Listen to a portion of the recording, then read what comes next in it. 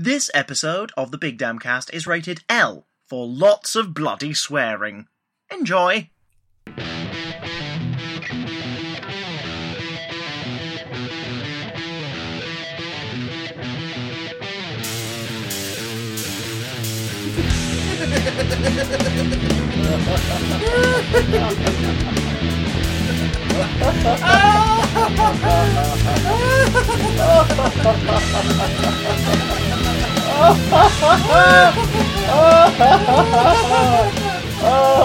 No, imagine that laughter, but remade in live action.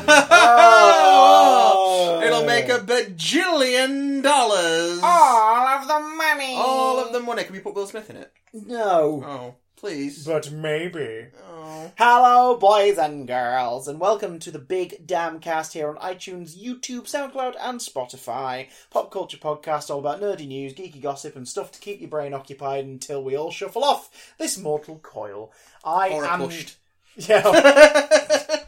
That is also a possibility. I am Chris. Whoever has the gold makes the rules, Johnson. And I am Matthew Street Rat Watson. I don't buy that. But I thought you had all the gold and made all the rules. That's very true. So you can afford to buy it. Yes. Why are we quoting Aladdin? We just felt like it. But also, we've seen the live-action 2019 remake of the Walt Disney Aladdin classic 2019. Sherlock Holmes in the 22nd century. Yeah. If you want to know what we thought about it, spoiler-filled, of course, stick around because we'll be talking about it later in the podcast. Also, the main topic of the day is Walt Disney Animation Pictures. Which is the best? What do we all think? What are your faves? You've been getting in touch a lot to let us know. So we're going to be going through all of your emails and tweets at the same time whilst we try to deliberate what is the greatest of the animated Walt Disney canon. And also try and keep our fingers out of this dog's mouth. Yeah, Minnie's on the offensive today. But you know who else was on the offensive? What? Sarah Connor. Sarah Connor! Or as it's correctly pronounced, Sarah Connor. She's going hunting. She's a hunter. A hunter. It doesn't work. Terminator. Terminator 3-2. The Terminator. Dark Fate came out with the trailer this week. No, it's not. It's Terminator 2-3. Oh, right. Wait, what? Terminator 2-2. Terminator 2.5. Terminator 4? Lion King 1.5. Terminator Cubed. That'd be a great title. But they don't go for that. So this is the new Terminator movie coming out this November. Terminator 6. Yeah, well. Well. Terminator 3, because it's pretending that Terminator 3 Rise of the Machines, Terminator Salvation, and Terminator Genesis never happened. Much in the way... Actually, yeah. Genesis pretends that Salvation never happened. I guess. Yeah, we were talking about this before we recorded, that not many film series, but an increasing number, have started making films that discount or ignore previous entries completely.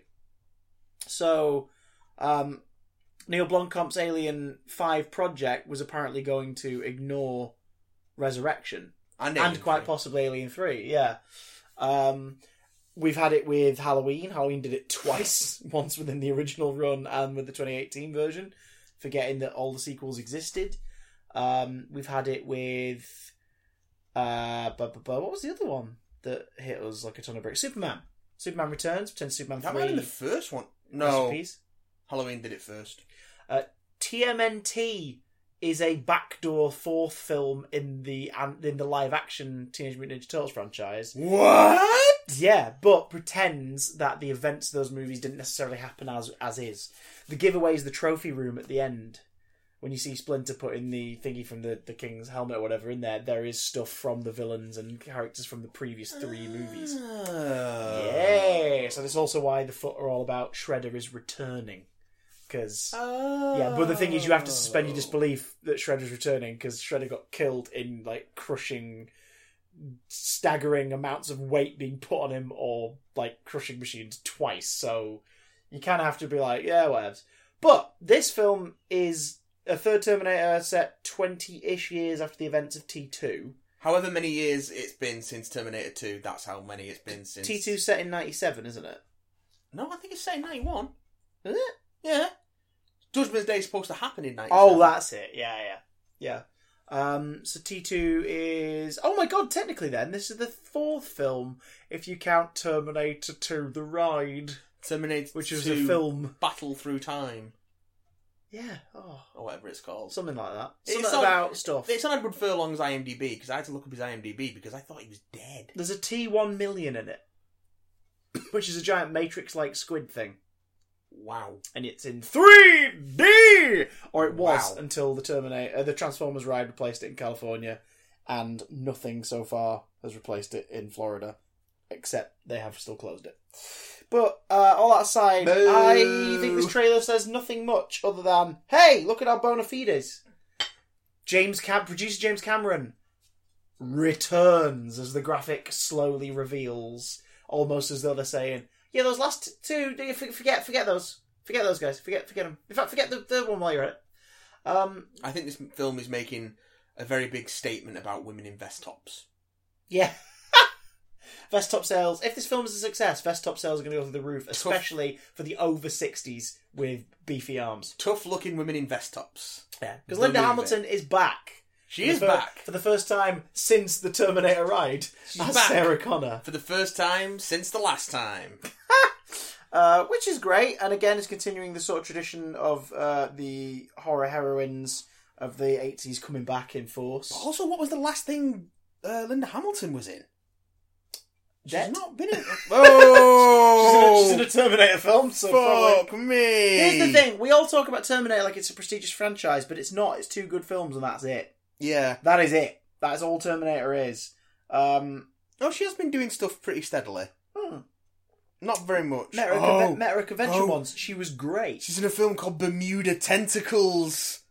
Shut up. When Air Force One goes down over the Bermuda Triangle, the Navy sends its best rescue team. But in saving the president, the team awakens a monster which threatens America's entire eastern seaboard and ultimately the world. Is it a giant squid? I would imagine so. I'm gonna find that. I'm gonna find a copy of Bermuda Tentacles. Fuck me. With tentacles. I've seen enough hentai to know where this is going. Wow. Linda Hamilton's back. That's the main selling point for me. Arnie's in it. But Arnie's been in them all. That's not the selling point for me anymore, yeah. Because he made a CGI cameo in Salvation. Yeah. He flat out plays 2 Terminator characters, I remember rightly, in Genesis. Like a younger one and the older model. Yeah. Again, with CGI helping him recreate his young... Which apparently is in this as well. appearance. Only because the time travel stuff as well, isn't it, in Genesis? But Yeah. are you excited from this trailer? I don't know if I feel like I don't give a shit about the Terminator franchise. I don't know if I'm excited, but I'm not like... I'm looking at him going, oh, yeah, this could be alright. I mean, it looks like we have a Terminator assassin going after someone, standard. Yeah. We have a Terminator, or at least augmented character protecting them, Yeah. standard. Since the second one, I guess, because that's basically the formula of the first one, but with robots, added robots. But it looks like the Terminator that's been sent to kill the person this time is an endoskeleton, whatever it's called, with a liquid Terminator extension, like, covering. That was what Kristanna Loken was in Terminator 3. Was that what she was? Yeah. Well, it's just more of the same The then. TX. More of this. Oh yeah, because they wanted to see a Terminator endoskeleton that had curves, yo. Yeah, the Terminatrix. Oh god, just good on her. She probably earned a lot from that film, but still. Yeah, and then she did 2 Blood Rain films with Uwe Boll. Well, hey, work is work. I'd take it. Uwe Boll. I'd be a great Blood Rain. You just imagine me in skin-tight leather with a revealing cleavage and bladed tonfas. Why do I need to imagine? That's how you dress for this recording. Oh, yes. Oh, matey. I know, but I need to paint a picture for the listeners. Ooh. Paint a picture of your thoughts of Terminator Dark Fate, because my thoughts so far are just... Yeah. Looks like it might be alright. Yeah. Tim Miller directing. So, hopefully it'll be a decent action flick. It's tough to know, because when Tim Miller and Ryan Reynolds apparently parted ways in the pre-production of Deadpool 2 due to creative differences, we were all like, oh shit. And then Deadpool 2 came out and was pretty damn great. It's like, oh, was Tim Miller... I don't know, I'm still a bit sour on Deadpool 2. Really? That's just because you're straight shirt cocking it. That's why. Most of the time. Nah, it's because you're disappointed they killed off Peter. Oh, Peter. Sweet, He sweet survived in the mid-credits. Sweet, sweet Peter. He survived in the Too mid-credits. good for this world! So also too good for this world. What? Any other news? Because not much happened this I week. can't even bother talking about any of it. Sod it! We want to talk about happiness! We've got too many emails and tweets to talk about. Here's the thing, folks. Disney. We've talked about Disney before on this podcast, mostly due to movie news and stuff about conglomerates and monopolies, and it's never necessarily been good stuff, because we tend to talk about Disney as the business. The business. We're not fans of monopolies. We don't think thousands of people should lose their jobs due to acquisitions that aren't necessary except for the capitalist growth of one company. And we also don't agree with the fact that means there's going to be less movies released a year from different voices and filmmakers. Yeah, that's not good. However, as fans of films, I think we could probably undeniably agree, we tend to be pretty big fans of 90% of the output Disney has made Film fans. over the years. As a company, as its subsidiaries like Touchstone and Miramax and all that. Like, we've had, so even Minnie agrees with the Squeeze Toy, we've had a damn good time with the films made by or distributed by Disney. And as such, and of course as the Aladdin remake has come out this past week, we thought, why not take the time to dive right backwards, sir, into the wealth of Walt Disney Motion Pictures and discuss what our favourites are, what our least favourites are, favourite songs, favourite characters, favourite annoying forced-in sidekick post-Robin Williams. Don't know what you mean. And to keep it simple, we're going to focus on what is known as Walt Disney Pictures, which is specifically Walt Disney Animation Studios, Walt Disney Pictures. The animated canon is... Yeah, the main animated studio in Burbank. So these are the 56? I think it's 56. We're going off the American numbering, so there's one additional in America to the UK numbering. 57 films. 57. As of Ralph Breaks the Internet. 57 Walt Disney movies. I completely forgot about Ralph Breaks the Internet. Yeah, well, see, Ralph feels like a Pixar, I think. Yeah. I think it's easy to forget which films are the current Walt Disney Pictures movies because they're all CG now. Yeah. So it's sort of a shame in a way, but that doesn't mean that there aren't diamonds in that rough.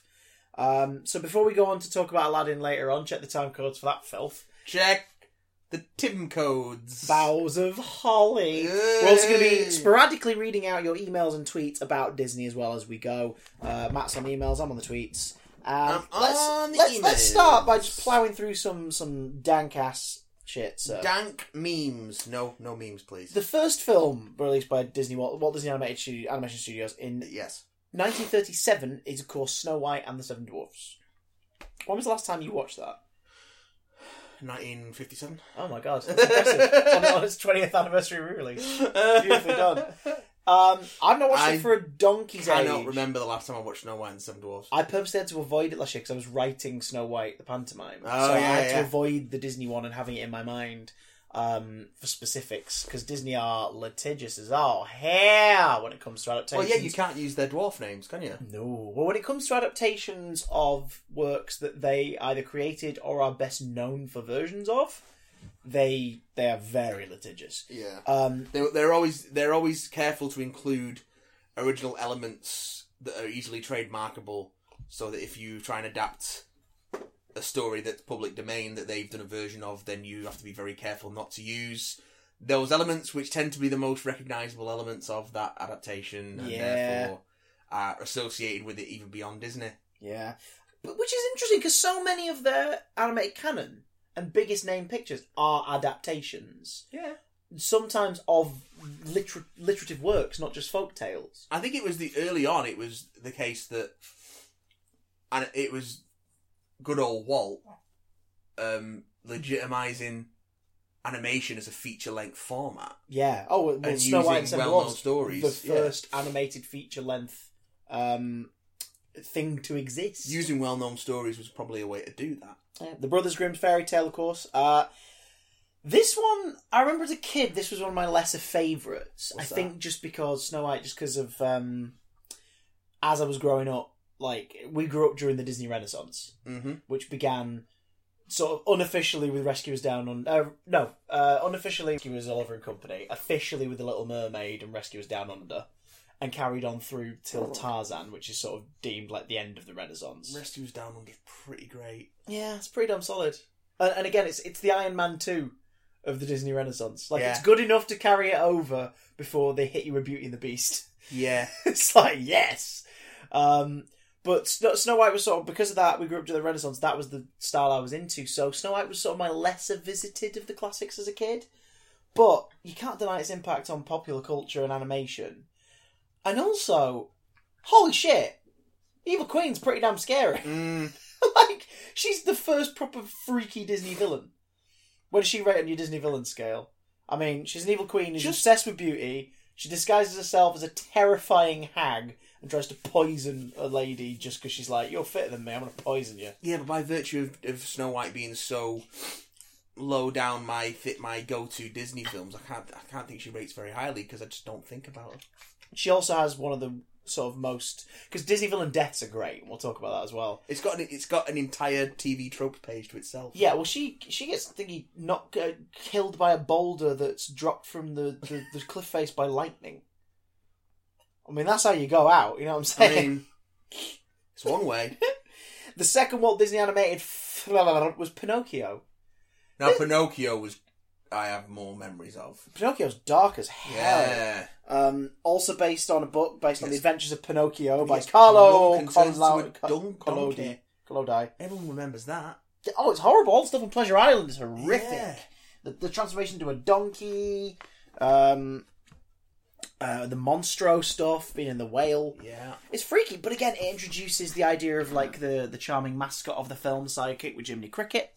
Yeah. Some beautiful visuals from the Blue Fairy. The way the Blue Fairy's animated is gorgeous.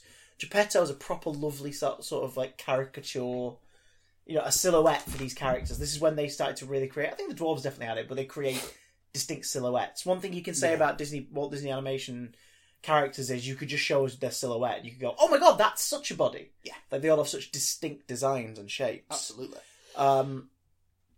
Songs as well. I got no strings to hold me down, make me fret, or make me frown. I had strings, but now I'm free. There are no strings on me. Ultron, 2015. You know what?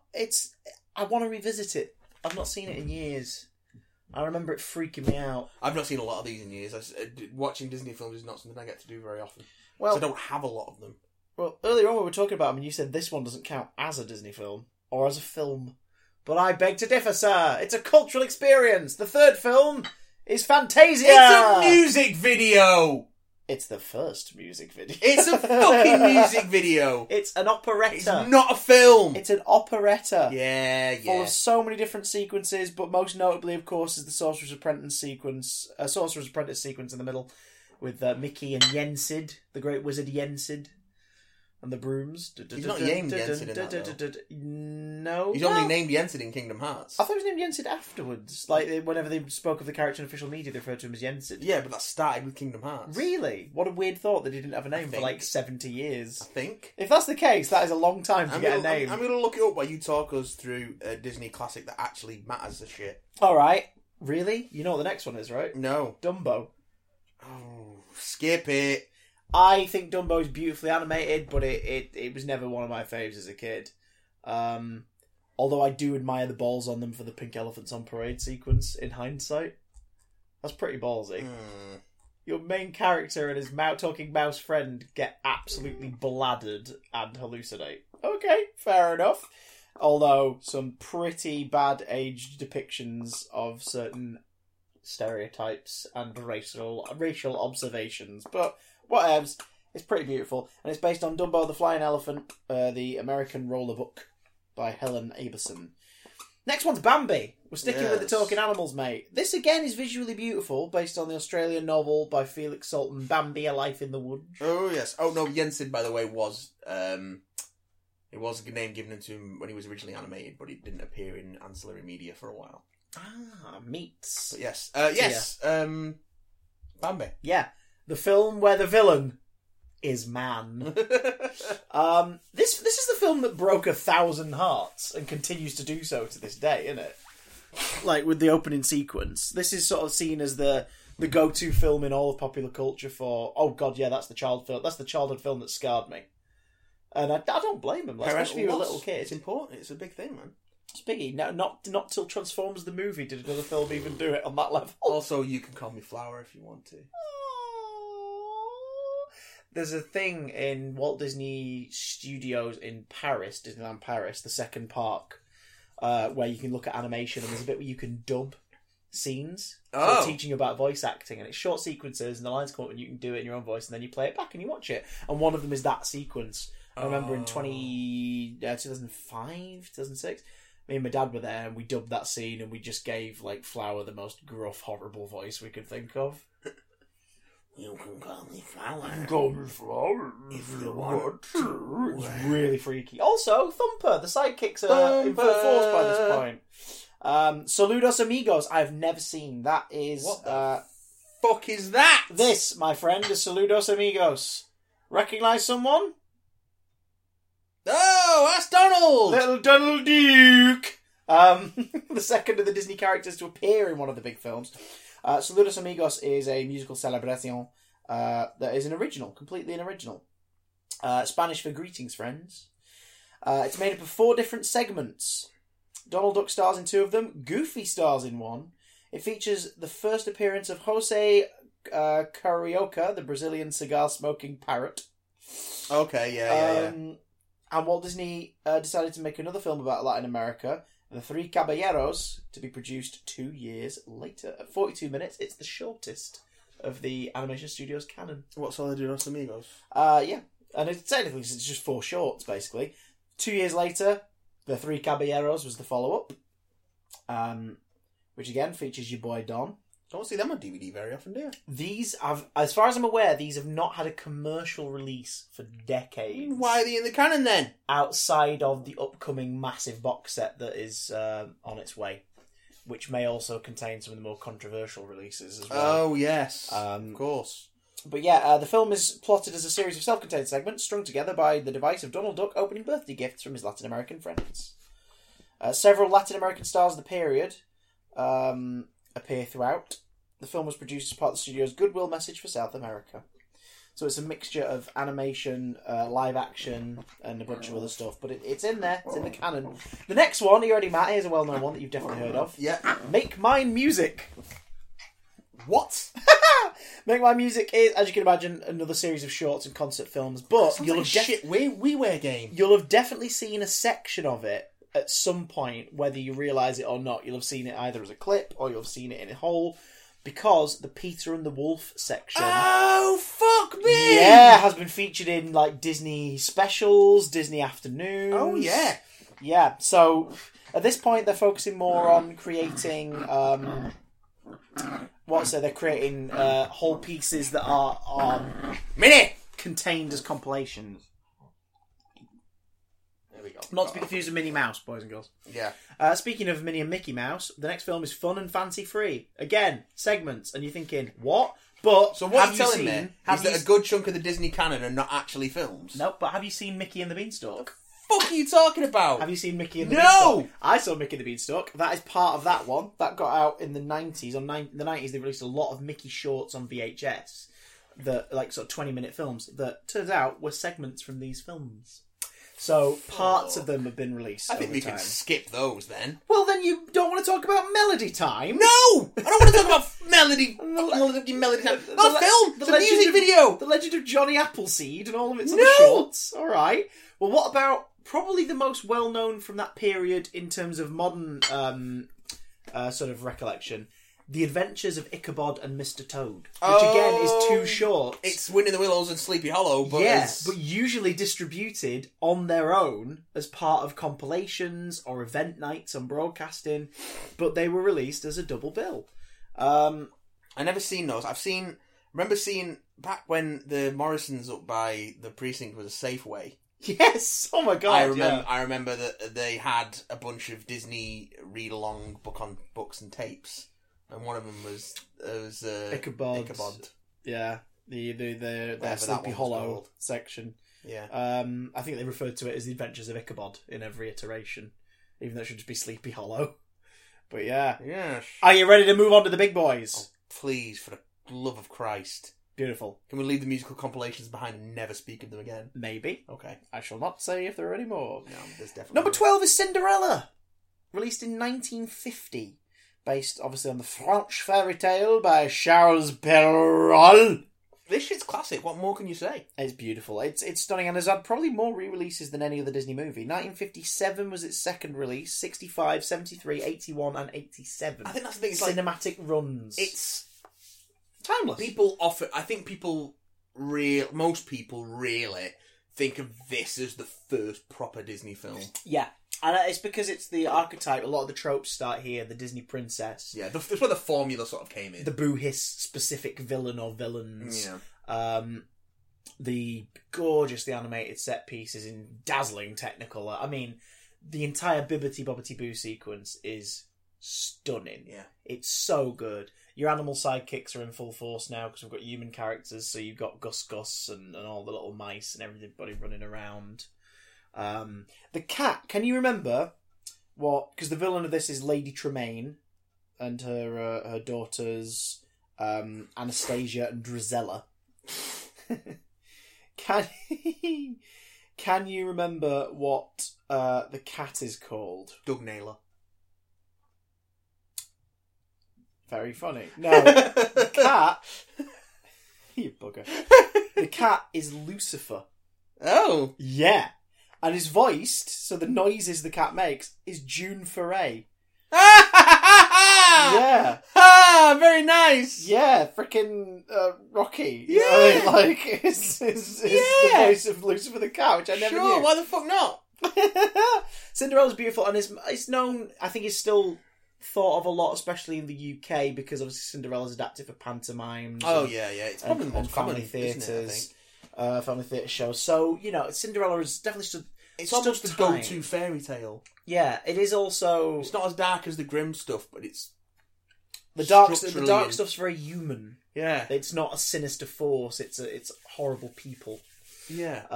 But also it's got one of the more aged things of oh right, she meets a prince and then he falls in love with her because she's fit and that's it. And he's so superficial he only recognises her because of the shoe fit. Yeah, it's a fairy tale. These are stories meant to be told to very young children to entertain and educate them a bit. And as you get older, you look on them with fondness because you remember how they made you feel as a child. Yeah. If you're overanalyzing it, Keira Knightley, then shut the fuck up. What? Keira Knightley does not let her children see any Disney movies prior to the 90s stuff, and even then she's got a problem with some of the 90s stuff. Sure. Because she doesn't think it should teach them, about how love shouldn't work that way, and it's like, no, don't let the movies teach your kids, Keira. You should know that. You work in films. They're not educational tools first and foremost. Yeah, let her get on with it. Let her do what she wants.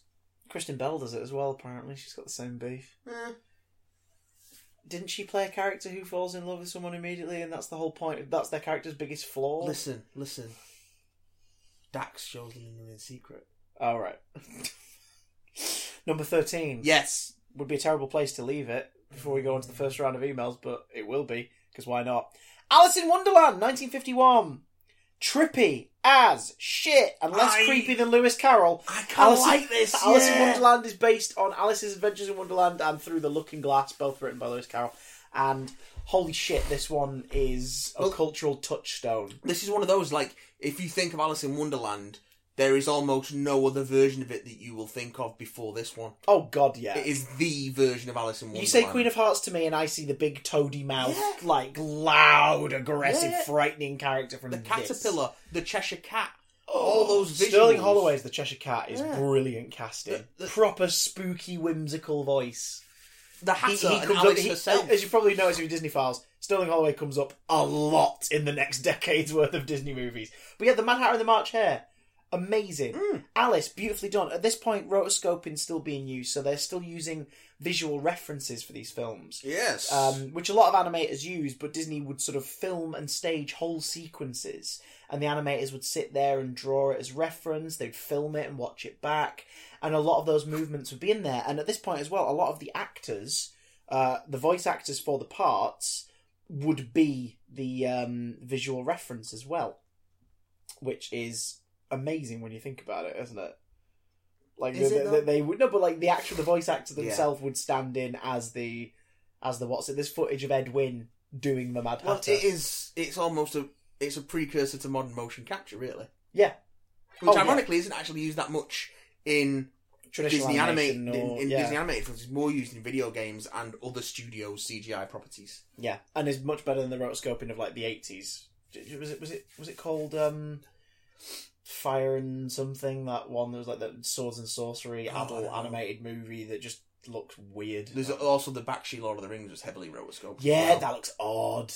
I don't think that scarier, faithful type rotoscoping ages very well. I think it looks really weird. Whereas this is sort of more for reference. The characters have their own, as we said, silhouettes. Yes. And they use the actors' motion and movements as a reference point for it, which you'll see a lot today. There's a wonderful video doing the rounds on Twitter at the minute of one of the animators and her references for Peter and Miles scenes for Into the Spider-Verse. Okay. Like she shot herself and then... filmed herself... and then used that as the reference for their movements. It's like the scene, the scene in the burger diner and things like that. And it's like, that's great. Interesting. Animators are actors. Like, they are performers. And a good animator is a good actor. And a good actor can help complement animation. As they were doing for this. And it definitely works in Alice in Wonderland. It's so frantic, and the background, the use of black background and everything, sort of like the forests and the woodland fading away. I can see the motion of it. I can see the motion of Alice and the way her dress moves and the way her hair bobs. I can see that. Yeah, because the White it's Rabbit. So it's that little lump scurrying around. Because the animators captured the life so well, but just gave it that exaggerated tweak. Yeah. I can still tweak. see all that now. Little oysters, all that stuff. It's great. I love Alice in Wonderland, and not just when high. Let's have a crack on an email. Let's see what a listener, all right. or potential listener has said. I should say that a lot of, because of the age of a lot of our listeners, they do tend towards the Renaissance era Disney. So with that, this one comes in from Jacob. He says, "Hello, cockers." Hello, Jacob. It's been a while. I went to see Aladdin last week. And I have to say, it was alright. Nothing to rave on about, though. It never felt big enough to me. The sets felt very small. About the question about the best Disney movie, though, I think it's Aladdin. OG Aladdin. I think that's because I feel so much nostalgia The Thief for and the it. Cobbler, the movie they nicked from. Yeah. There's so much nostalgia for it. Well, I mean, that's why they've remade it, because people feel nostalgia for the original. All the songs are works of art. Robin Williams is one of the best voice actors of all time, in my opinion, and it feels so magical. Sounds cliche, I know, but every time I watch it, the 5-year-old in me comes out. Well, that's a scary party trick. Should probably let them out more often. They need to get some sun. Does he go out through the chest? If so, you should go as Kane from Alien for Halloween. Nice. But yes, I think I have a feeling we're going to be seeing Aladdin a lot. I'll vote for Aladdin. Well, you talk about modern. Molly McFadden. Lovely Molly McFadden. Hi, Molly. Miss you. Moll. Molly says, why would you put this kind of pressure on us, in reference to us asking what the best one is? Sadists. Just because you are the one asking the question, I have to say Moana. Moana Because was very good. Molly and I met during my time doing Cinderella in Lincoln a few years ago, and I saw Moana on a quiet afternoon of rehearsals where I wasn't needed, and I wept like a baby and convinced James from the cast to come and see it with me a week later, because I was like, someone else has to see this and understand why I, a 20-something, has just cried on my own in the cinema. Moana is good. Bloody wonderful. But again, it's a product of that Renaissance kind of way of approaching the movies, and using sort of the cultural aspects as the flavour of the film. That's why I think going back to the pre-Renaissance Disney now is more of, this is important culturally. Yeah. Because a lot of it, in terms of its sensibilities and the way, particularly the way it treats female characters and characters of colour and things like that, it hasn't aged well. Whereas it's the Renaissance when they started thinking more about that sort of stuff because of the era that stuff was being made. So those films just necessarily more complex because they are thinking more about what they are doing, saying, how they're portraying. But, how certain things will age over time as well. But also, but because they've taken that time to think and do, then those films benefit from it. Yeah. In ways that the older stuff doesn't. Oh, I think that on defense of the older stuff, none of it ever comes from a place of negativity or whatnot or stigma. It is just because times have changed, and I think that needs to be acknowledged. Absolutely, that these things have aged badly because, but none of it has ever come from those places. And also, you can blame it on the source material, like the next film, the 14th in the Walt Disney Pictures canon, is Peter Pan. Of course, based on the play Peter Pan and the novel Peter and Wendy by J.M. Barrie. We're getting into the villain territory here as well now. Hook. Hook is one of the great pathetic villains. He's a threat, and he's menacing, but he's foppish.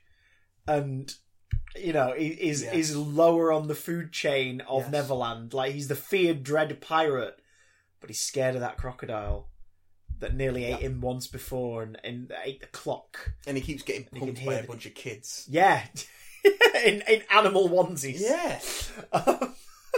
Fucking too right. Peter Pan, again, a classic story. There's some really nice visual gags in this. All the shadow stuff at the beginning is wonderful. Yeah.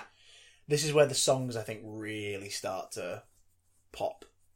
Like You Can Fly, for example. Yeah, I've not seen Peter Pan for so long that I can't hear any of the songs in my head. You can't hear any of them? No. You Can Fly? Nope. Never Smile at Crocodiles, never a full song, it's just a tune? Nope. Okay. I'm blanking. Yep, so which is weird, because you've probably not seen Pinocchio in a million years, have you? No. But you can hear When You Wish Upon a Star. Yes. Because that's the signature Disney song. That is the to signature the point Disney where the Walt Disney Pictures banner is...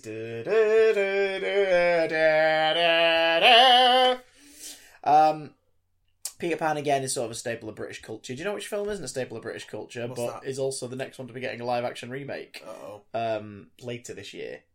Number 15, Lady and the Tramp. Oh yeah, that's a Disney Plus thing, isn't it? Yeah, that's one of the come to Disney Plus selling points, and I'm like, no. Use the Mandalorian and your MCU shows as you sell, and access to the entirety of your back catalogue. Yeah. Use that as a selling point. Lady and the Tramp's okay. It's fine. Oh, this is the night. Yeah, that's a pretty beautiful night. There are moments from Lady and the Tramp that have become iconic, like the He's a spaghetti. tramp, but they love him. Breaks a new heart every day. Yeah. Again, this is the point where they've perfected animal characters being so beautifully done that they emote like crazy. Sometimes better than the human characters. Yeah. It also has an incredibly accidentally racist song with the Siamese cats. But Lady and the Tramp's beautiful and has become one of the most iconic visual moments in all of popular culture, Western popular culture. Yeah. Which is the spaghetti moment. Yeah.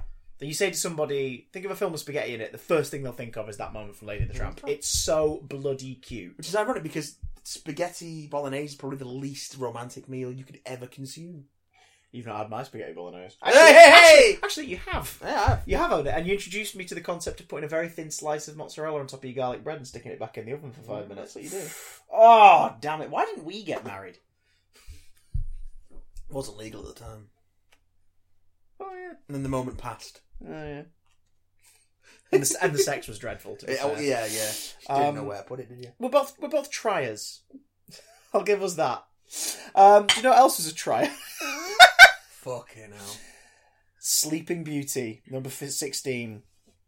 This is the most metal of the original run. This is the one, I can see the Prince Charming from this in my head. Yeah. Whenever I think of Disney Prince, I always think of Prince Charming from... Aurora / Briar Rose is one of the most gorgeously rendered leads in a Disney movie. Mm-hmm. She is beautiful. As an animated character, as oh my god, that is an objectively stunning individual. Oh, they're a cartoon? Now I'm sad. And the spinning wheel as well. The spinning wheel. The spinning wheel is a stick in your mind. The crows, the thorns, but let us not forget the greatest Disney villain of them all. Shut up, everybody. Listen and hear me out. Maleficent. Nope. Actual Maleficent. Not live-action Maleficent. Not House of Mouse Kingdom Hearts Maleficent. Maleficent in Sleeping Beauty Maleficent. And I'll tell you why. Maleficent is an all-powerful, essentially she-devil, like, Wiccan creature. Great cheekbones. Who's amazing cheekbones, wonderful dress sense, great voice. So much so she's the same voice actor who played Lady Tremaine in Cinderella. Yeah, okay. What's the actor's name? She's amazing. She is Eleanor Audley, who made such an impact in Cinderella and Sleeping Beauty. She's also the voice of Madame Leota in every Haunted Mansion attraction. That is the head suspended in the crystal ball. Okay. You chance when you go around. And again, one of the best set pieces in those rides. Played by we love her, but she's terrible in this also terrible movie. Played by Jennifer Tilly in the Haunted Mansion film. Doesn't work the same. No. But whatevs. Maleficent is all-powerful, and yet what does she do in this movie? And keep in mind, we don't see all of her life, what she does all the time. We just see what she does in relation to this kingdom. She's not invited to a kingdom that is well aware of her power. I mean, they've got 3 fairy, members of the kingdom. 3 fairies. So they know magic's a thing in this world, yeah? She isn't invited to the christening of baby Aurora, so rocks up, goes, alright, you're gonna be like that, that's cool. Here's my gift to her.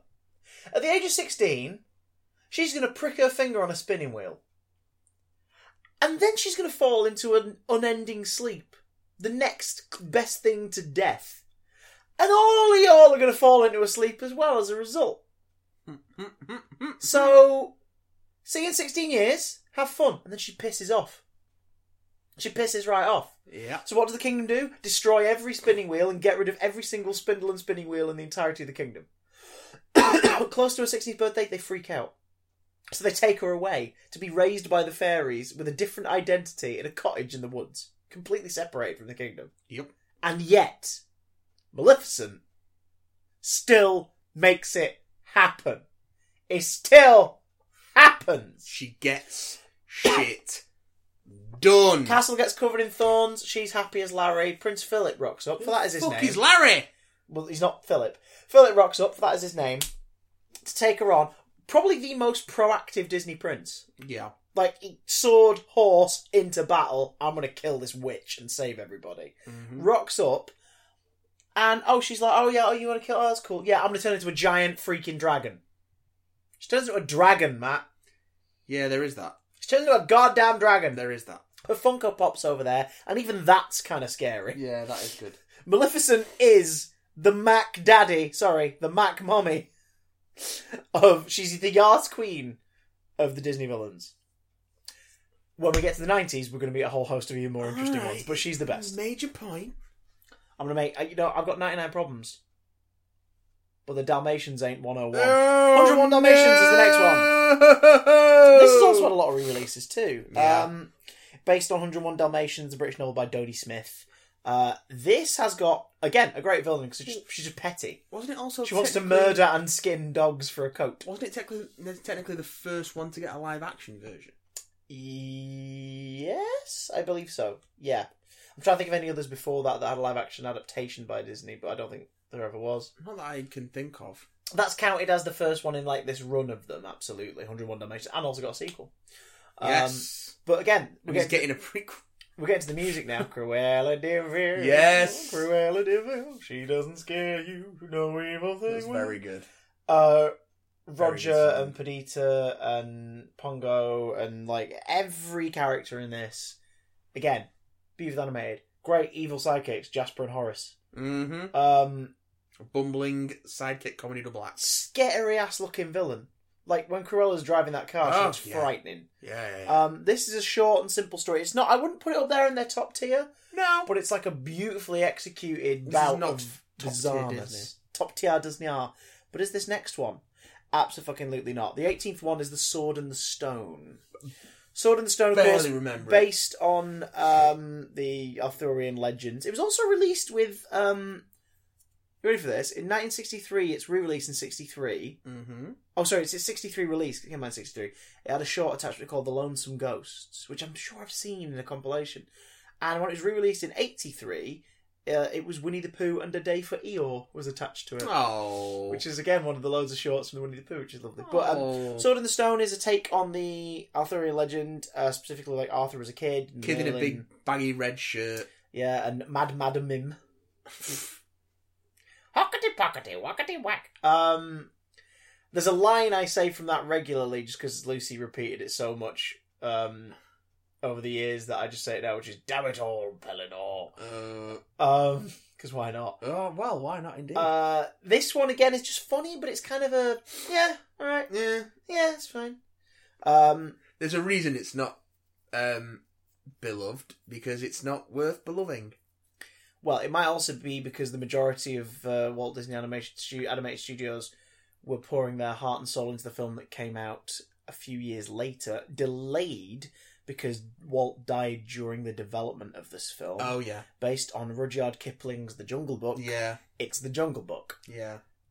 This is the first one I fell in love with as a kid. Yeah, I fucking love The Jungle Book. And it's every aspect of it. I just adore it. It's the animation.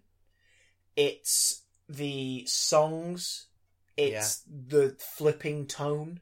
Yeah. It's not as dark as Kipling's books, but it still retains the danger element of the books, albeit through a very childish, we're having a lot of fun here prism. Well, what it does so well is when you get into the peril towards the end. Yeah. With the lightning and the rainstorm and the fire, it's very Chiaroscuro. Oh, God, yes. It's the shadow and the suggestion of threat that makes it, especially to a child, where darkness is still scary. Well, the children watching, Mowgli's is dumb as shit. Oh, yeah. Mowgli don't notice a damn thing.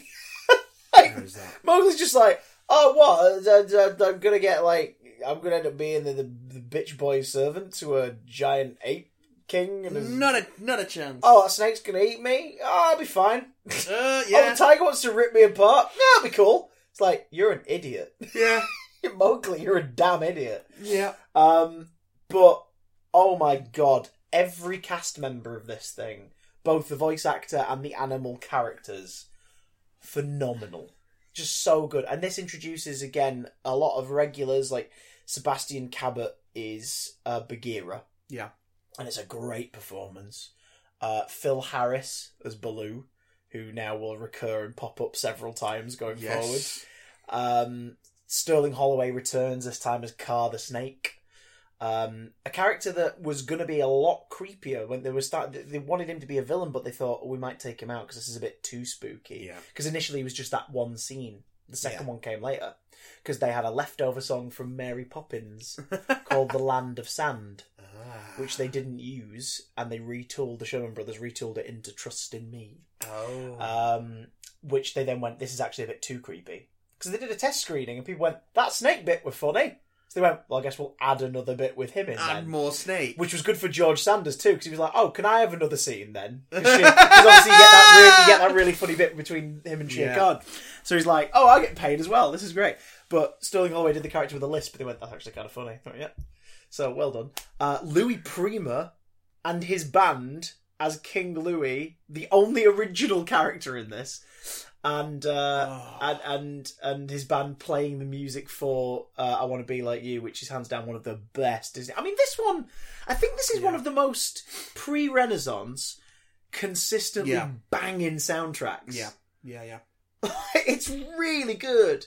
So as we said, Friend Like Me. That's like I Want to Be Like You, Trust in Me, Bare Necessities. That's What Friends Are For, which is hilarious. Yeah. My Own Home, which is not a banger, but it's still like this hauntingly beautiful piece of music. It's the melodies that have just stuck in your head. Yeah. This is the first one where you can go back and go, oh, actually the whole thing is just... Yeah. Wow. Yeah. The Vultures, again, that's another interesting story. There was going to be another sequence of the Rhino called Rocky, I think it was, which then showed up on... Animatics for it showed up on the 40th anniversary DVD. Yeah. But... and that character is loosely put back into the live action one. There was a rhino briefly, wasn't there? Oh, yeah. That's that character. That's them going, there he is, and let's move on. But the vultures were originally going to be played by the Beatles, yeah. and that's why some of them retained Beatles-esque haircuts, and one of them's just straight up Scouse. Yeah. Because that was the plan. But then the Beatles said yes to it, and then the Beatles record label went, hang on, fuck off. No, we want this for it. Because they were, of course, going to co-write a song with the Sherman Brothers so that it fit their style but also fit the film and wasn't too distracting. I'll be honest, I'm glad it never happened because it would have really taken away from that finale as a distraction. Plus, it would have meant we never got George Sanders doing the "That's what friends are for." I can't get that deep. It's so good. And George Sanders as Shere Khan. Again, one of the best Disney villains. Delightful. Oh, Colonel Haffy as well. The Elephant's Parade. Yes. Yeah. Oh god, it's just. But it's the anime. It's the quality of the movement in this that's my favourite thing. So good they made another film out of it. Well, we'll get to that. Which is also pretty good. We'll get to that. Well, they were already using some of the still cells as well. Yeah. Because some of Mowgli's movements were used for Arthur in Sword in the Stone. Because keep in mind, Jungle Book was being worked on for 8 years. But not as criminally as it was used later. Oh, some of his movements were used for Christopher Robin in the Many Adventures of Winnie the Pooh, which is not in this canon, I'm afraid to report. Oh, wait, yes it is. I'm talking up my arse. I was thinking of The Blustery Day. Never mind. My brain's melting. The next movie is The Aristocats. Fucking love The Aristocats. I will go to bat for The Aristocats. Based on the story by remember Tom McGowan and Tom Rowe. Tell us why The Aristocats is one of your faves. Because you have to do your scales and your arpeggios. Because everybody wants to be a cat. Because Marie's just the best. Everybody. Because it's the fucking Aristocats. Well, what do you want from me? What do you want from me? It's a bunch of cats running around Paris singing songs. It's great. So good. Phil Harris returning. Baloo in the last one returned to play Thomas O'Malley. Full name, Abraham DeLacy, Giuseppe Casey, Thomas O'Malley. Yes. O'Malley. The Alley Cat. Sterling Holloway again comes back. This time he's Roquefort, the mouse. Yep. Probably his most adorable role, actually, that one. Yeah. This film's great. Aristocats is great. And again, it's a fully human sort of world that we're in now. We're in a civilized society. It's set in, is it Paris? It's set in Paris, beautiful. Again, banging music, but it sort of... It comes now into that weird period where things don't quite bite, and it's, I think, down to the death of Walt. Yeah. Because Walt was a businessman, and, a problematic individual in places, and probably in ways we never knew, but he was always, and he made this very clear, when he was CEO of the company and head of his own company, he made it very clear that, we are here to tell stories. He said, my films are made for children, yes, but that means the child in all of us. So we made a point of saying, I'm not just making this for kids. I want adults to enjoy this. I want them to feel like a kid again when they watch a Disney film. But there is a certain sense of rudderlessness to the film. For a while, actually. For a good decade, at least. It first felt a bit in Sword in the Stone. Yeah. Jungle Book survives because he was involved with it right up until his death. Aristocats kind of has that. They just feel like there's just something not quite there, and it continues into the recycling movie. Well, I've got to say before we do that, we have got another vote for the Aristocats in the emails. Holy shit balls! Hit me with an email, this boy. One comes in from Caroline. She says, "Hi. In my opinion, Caroline. The Aristocats is the best. I'll just stick it on for the soundtrack sometimes. Everybody wants to be a cat. Hallelujah! Just fab." The characterization, the most adorable squishy kitten, the elegance of Mama, the slapstick of the butler, the highly silly geese, and the Bumbershoot. Oh god, the geese! I've got the geese. It's got everything. So there you go. However, Caroline does make a misstep here because she says, in my humble opinion, B-Movie's my favourite computer-generated one though. Lots in there for the grown-ups. Not a Disney movie though. Not a Disney movie, but an excellent meme. What's the deal with a bee falling in love with a human? Oh! Over on the Twitters, Trilby, Trilby says, Beauty and the Beast, Yes. hands down. Gorgeous, great songs, the story still holds up, Gaston is the very best, and the ballroom sequence is a masterpiece. Mm-hmm. We'll have thoughts on Beauty and the Beast, but damn well that is a fine vote. And Patchett Chewy says, Yes. The Lion King. Pretty much every scene and song is iconic, has arguably the most gravitas of any Disney animated flick. It's Shakespeare meets Cats, what more do you want? Fair enough. That's a decent argument. Okay. And Sue Taylor, lovely Sue, from Lincoln, from BBC Radio Lancashire, says, that's harder than what is the meaning of life? To the question of what's the best film. Jungle Book. First film I saw at the cinema. Just pipped Snow White. Pure genius Love for the it. time it was made. Love it. And Bambi, because that pulls the heartstrings. But Jungle Book is vibrant and set a high bar for future animated films. Also, like we said, that banging soundtrack. My God. Well, people love Jungle Book so much that, like you said, they recycled a shitload of the animatic. Oh, yes. Because Robin Hood is the 1973 release. And I think them recycling a lot of the animations for it is what makes it so... is why a lot of people still really like Robin Hood. Visually, it's definitely... Because the animation was so good. But sometimes just right up stealing. Like, Little John is just Baloo. Yeah. Sir Hiss is Just semi-car. Basically car. But then there's unique aspects that are in there as well. For example, Pat Buttram as the Sheriff of Nottingham is great. Yes. That design is great. You never really see anyone draw a fat wolf. No. No one ever draws a fat wolf. They're always wily or pointy or jagged. It's just a big fat wolf. Well, fat wolves are slow and slow wolves don't eat. Phil Harris... That's probably part of the curse of Little John, is that Phil Harris is voicing him. So it's just, that's Baloo. It's Baloo. That is Baloo. It's always going to Baloo. But one of the best performances from a quote-unquote celebrity, because a lot of the castings are musical theatre castings and everything at this point. We're not in the era of like mainstream movie stars casting. Yeah, that's sort of post-Aladdin where that becomes a thing where they advertise it, isn't it? Yeah. But that being said, there was still a lot of film actors who were known as film actors, either character actors or big names in sort of comedy and that popping up at this point. And of course, Peter Ustinov's in this as Prince John, and he is excellent. It's in this. very good. Like a proper funny performance. And I also, just looking at the cast, I didn't realise this. He's also King Richard at the end. Well, of course. I didn't realise that. That is a nice touch. Yeah. Sort of bookend it. But again, Robin Hood doesn't quite have that spark yet. That spark's not come back yet. And I don't think it really returns till the Renaissance.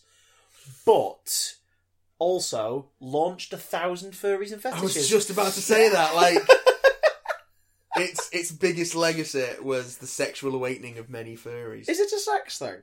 I get it. I mean, I'm not, but I get it. Well, you want to talk furries. You want to talk a thick boy. Okay. And we stan a thick boy. Do we? Number 22. Depends which thick boy it is. The Many Adventures of Winnie the Pooh. The 1977 release. Oh, bother. Based on Winnie the Pooh and the House at Pooh Corner by A.A. Milne.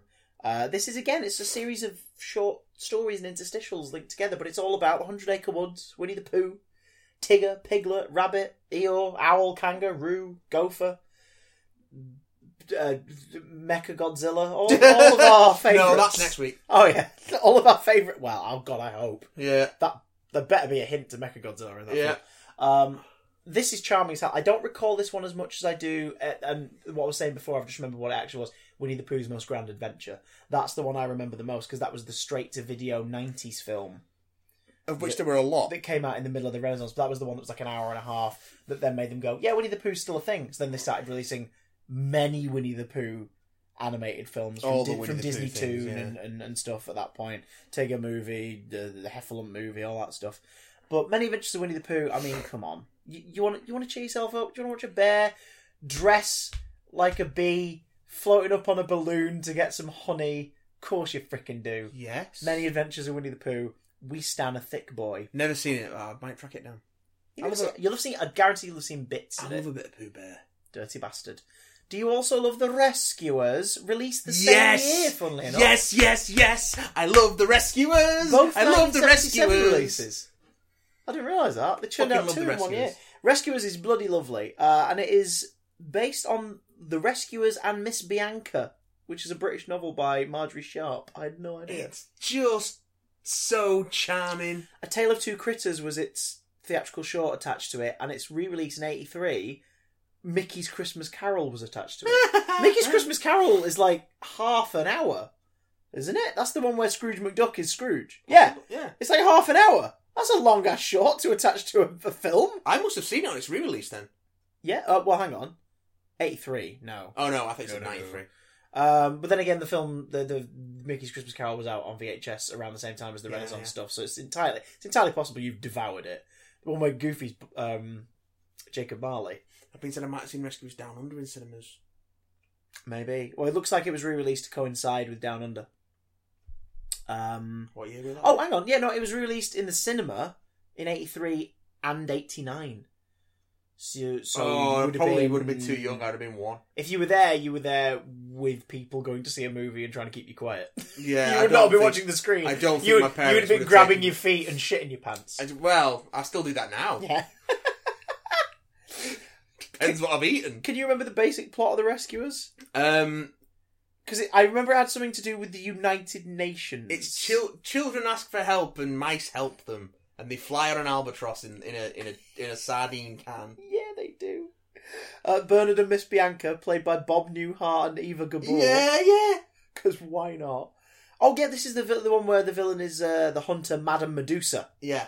Who again comes from the Cruella de Vil school of, God, that's a scary looking, angry, middle-aged woman. Mm-hmm. Do you think someone at Disney had mummy issues? Had a fear, quite possibly.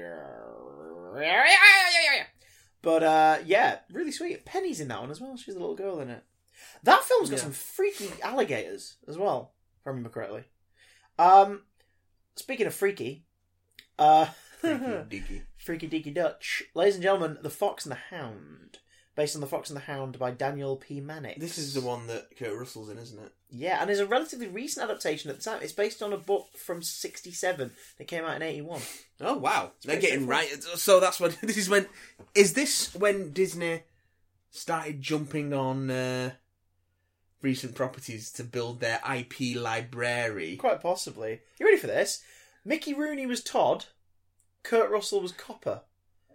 That's a distinct age difference between those two actors at the time, isn't it? Young Todd was Keith Mitchell and young Copper was Corey Feldman. Oh, wow. Oh, wow. Aye. I don't think I've ever seen The Fox and the Hound. It's really sweet. Like, proper touching.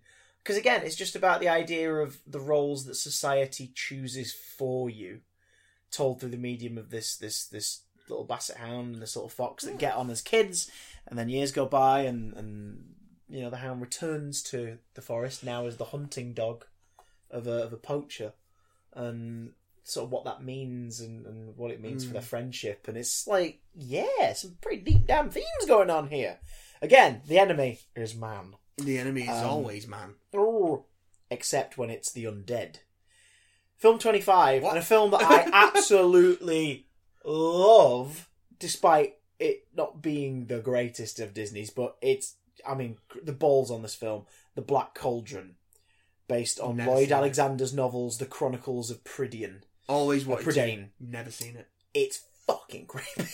It's, I mean, again, you're going metal here, like, the villain, villain is the Horned King. I remember seeing who wants to use the Black Cauldron to bring back the dead as his army of servants. Why have I never seen this film? That sounds like it's right up my alley. Yeah, well, it's not amazing, but it's visually it is stunning. John Hurt is the Horned King. Oh, so you're getting some creepy shit. So I remember it didn't get re-released for a long time. Oh yeah, it's let's have a little look. Yeah, it never had a cinematic re-release ever. Yeah. So it was just a VHS baby. It's because it was a bomb, effectively. It didn't do well, and parents didn't know what to make of it. Like, I'm not taking my kid to that. It looks terrifying. Despite some lovable main characters, terrible sidekick, Gurgi's awful. Proto Stitch, I call him. Similar voice. But, guys, if you've never seen The Black Cauldron, you're included. Yes, I'm included in that. Seek it out. Seek it out. And then have a look at Tokyo Disneyland's Sleeping Beauty, Cinderella's Castle, whatever it is, tour, because there was a walkthrough attraction where people were shown, taken on tours of the dungeons beneath the castle by a cast member, and then the magic mirror shows up and is like, yeah, no, stop celebrating the heroes, like, we're going to see the villains, and you go through several villainous environments, ending in a sequence with the Horned King, which was one of the freakiest animatronics ever made. The Horned King. Yeah, proper freaky. Talking Japanese, so it's a bit confusing. But, Oh, well, yeah. still. Speaking of confusing, do you know what's better than one of the most acclaimed mystery fiction characters being adapted into film? Doing it with talking animals? Yes. The Great Mouse Detective I haven't is seen number this 26. for so long that I can't remember anything about it. Also known over here as Basil the Great Mouse Detective. Yeah. Although its theatrical re-release was The Adventures of the Great Mouse Detective. Great Mouse Detective is great. It's basically Sherlock Holmes. That's all you need to know. Sherlock Holmes. But Sherlock Holmes is a little mouse. And Watson is a mouse. And they're mice. Imagine if Danger Mouse, right, Yeah. wasn't all about gadgets and James Bond, but was just Sherlock Holmes. So Basil the Great Mouse Detective. Yeah, pretty much. Cool. But the most notable thing about this, it's directors are Ron Clements and John Musker, who go on to direct so many of the best, specifically a few of the Renaissance. Yeah. Okay. So this is where they kick right off proper. But it's based on Basil of Baker Street as well, which is novels written about a mouse version of Sherlock Holmes, because of course. Sure. The villain of this movie is Rattigan, who's basically Moriarty. Yes. He's one of the campest... But yeah. wait for it. He's a rat. What? He's a rat. No, I'm not having that. Seriously, if you don't tell him that, he doesn't like being reminded. Moriarty. People get hurt when he's told I know. in the film. But What? he is a rat. Okay. Thanks. Rattigan? Oh, Rattigan. He's a rat. You're right there. He's a Oh rat-tigan. God! Swap the Reichenbach Falls for the clock arms of Big Ben, and the ending portion of the film is an adaptation of The Final Problem. But he's also voiced by Vincent motherfucking Price. Yes! And he's camp as Christmas, and he's great. And one of the scarier Disney films, I think, just from some of the visuals and the Probably. tone. It's really I intimidating. mean, your bad guy's a rat, so... Don't tell him! Oliver and Company is next. What? Oliver and Company will probably be most known to British listeners, and yourself included. Now, Yeah. when I mention this, it might ring a bell. I'm aware of Oliver and Company, I just The don't know anything VHS about release was heavily publicised throughout the Renaissance cassette releases. Specifically Okay. showing a bit of the Dodgers song that went, "Why should I worry? Why should I care?" And he's like dancing around the streets and shit.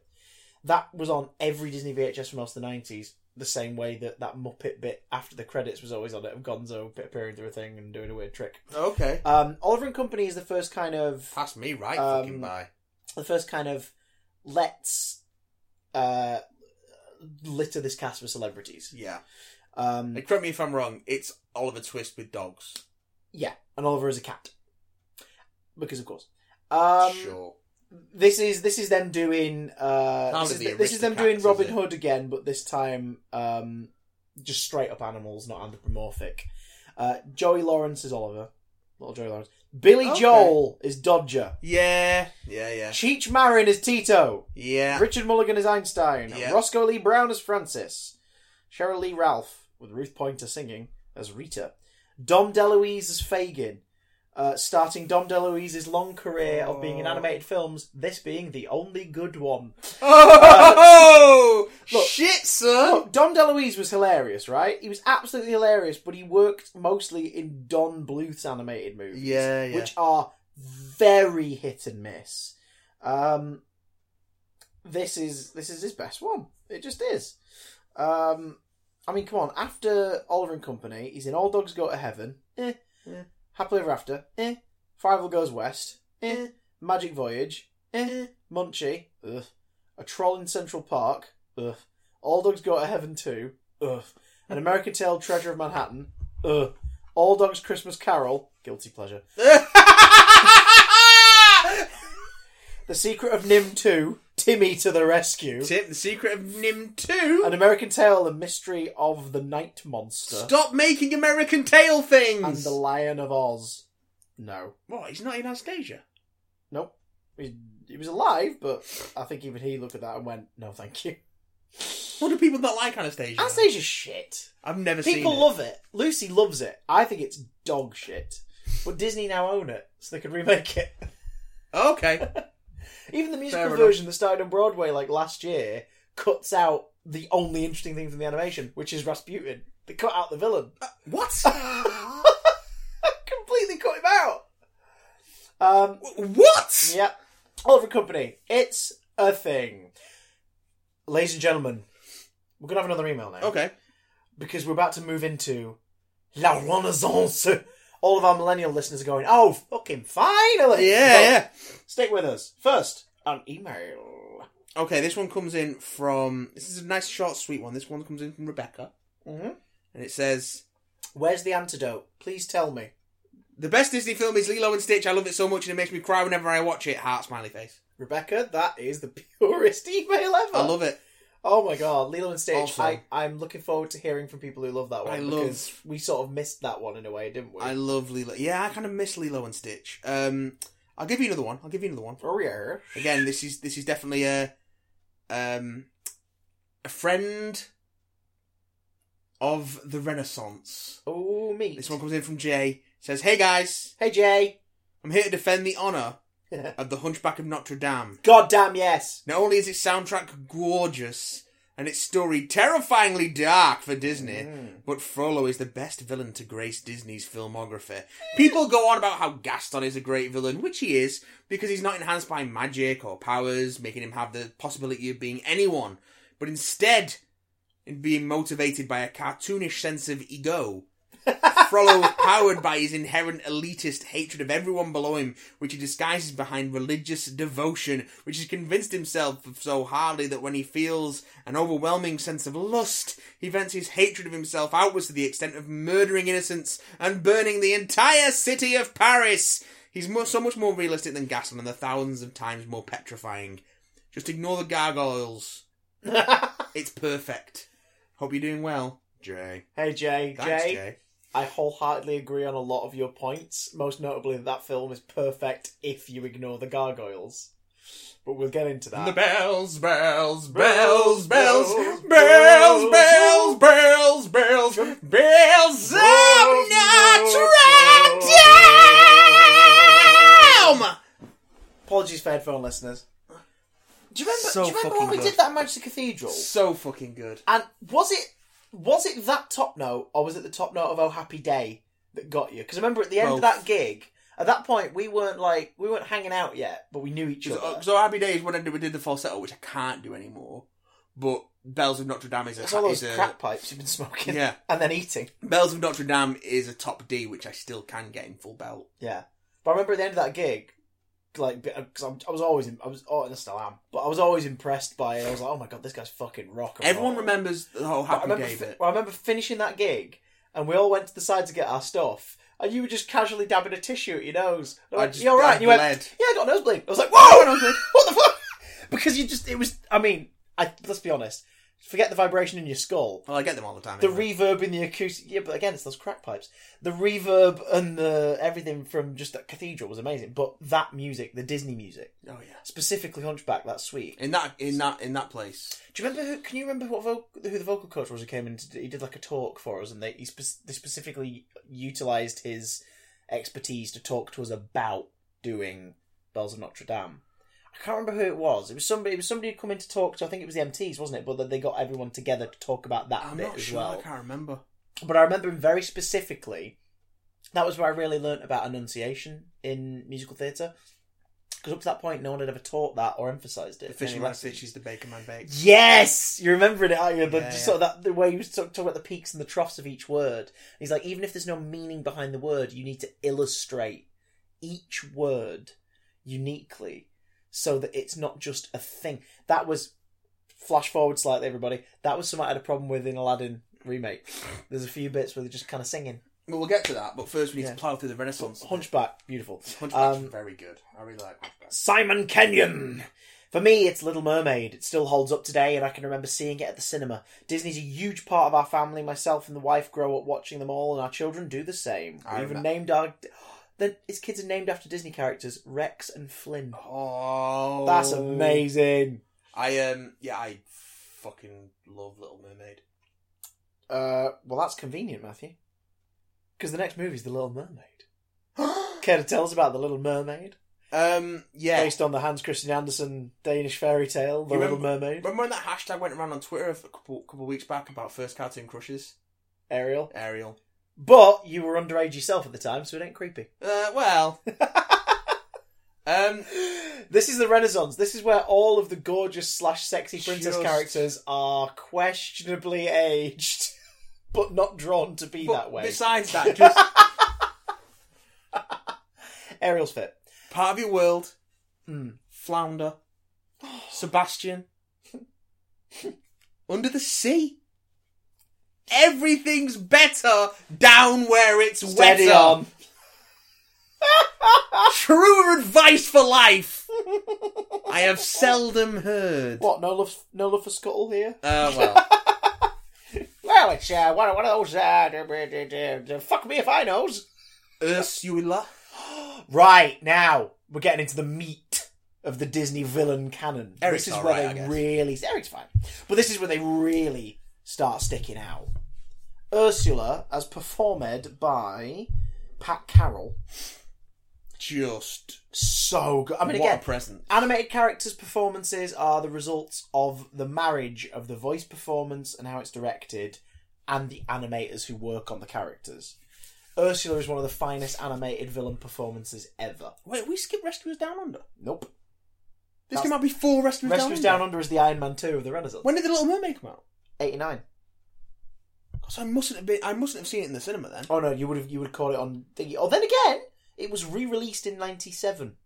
So you might have seen it in 97. No, because I'd seen it. I remember. I remember being very little and having seen The Little Mermaid. I guarantee that VHS will be It in the must house be a somewhere. VHS. I don't think we still got it. It must have been a rental, but a regular rental though. But a regular rental, goddammit. But I had all the Happy Meal toys as well. The seaweed is always green. I had Somebody else's lake. I had little Eric Dream in a about boat, going up and I there. had That is a big mistake. I had a flounder water squeezer, I had that. and a suction cupped Ursula that you stuck on the side of the bath. Brilliant. Creepy, but brilliant. Yeah, it was good. Flotsam and Jetsam. They're fucking creepy Fucking bastards. hell! Yeah. Creepy bastards. Again, a metal ending. Prince Eric impales Ursula on the front of the ship. She keeps the withered, still alive souls and husks of people who reneged on their deal with her. She steals Ariel's voice. Which leads to some of the most expressive, perfect animation ever. A silent lead in animation. Yeah. God, it's amazing. Ballsy. And again, the music. I think this is the first time that, Alan Menken is involved as the composer and music writer for the scores for these movies. Up where they are, up where they run, up where they stay all day in the sun. Oh, it's so good. Will you dress up and sing that to me? Nope. No. Can I dress up and you sing it at me? Definitely not. No. Well, speaking of definitely not, Okay. Rescuers Down Under. Yes! It's definitely not the worst. I like Rescuers Down Under. I think it is the one that is actually remembered more of the two Rescuers movies. Yes, because it's got Joanna in it. That's true. You're right there. That's my Joanna voice. Pretty good, actually. Again, Bob Newhart and Eva Gabor returning to this one. Yeah. Oh! What was it called? Is it Marraquetti, the giant eagle? I can't bloody remember. Because both that and Joanna are voiced by Frank Welker. Of course they are! Frank Welker, the absolute Frank legend. fucking Welker. Frank Scooby-Doo's Fred Welker. More- Frank Megatron Welker. More credits than God. Yeah, that's true. And still very shy, doesn't really like being interviewed. Well, To this day, he just likes to make noises, doesn't just likes to make sounds. he? Yeah. God bless him. Also, when that was released, the theatrical short attached to it, and I say short because again it's another 25-minute bugger, Prince and the Pauper. The Mickey version. was attached to that on its I theatrical think I release. might have seen that. Again, that had a VHS release as well Yeah. in the 90s. Oh, yeah, 'cause this would have been 89, wouldn't it? Yeah, but like I said, Rescuers Down Under, it's not an obvious member of the Renaissance, but it's because that was, of course, in development at the same time as Little Mermaid. 'cause in my head, it comes out before Little Mermaid. Oh, yes, well. But, ladies and gentlemen, arguably, Minnie. the greatest Disney movie for a lot of people, the 30th Walt Disney Animated Studios motion picture, Beauty and the Beast. Tale as old as time, true as it can be. Barely even friends, then somebody bends unexpectedly.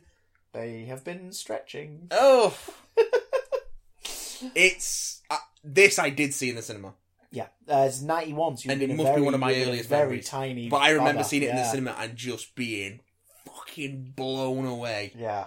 Just absolutely blown away. As a kid, this was one that I always liked. As an adult, this is one of the best, bar none, for my money. Yeah, it's one of the few that I've actually got on Blu-ray. It's gorgeous, isn't it? It's a stunning piece of It's work. just amazing.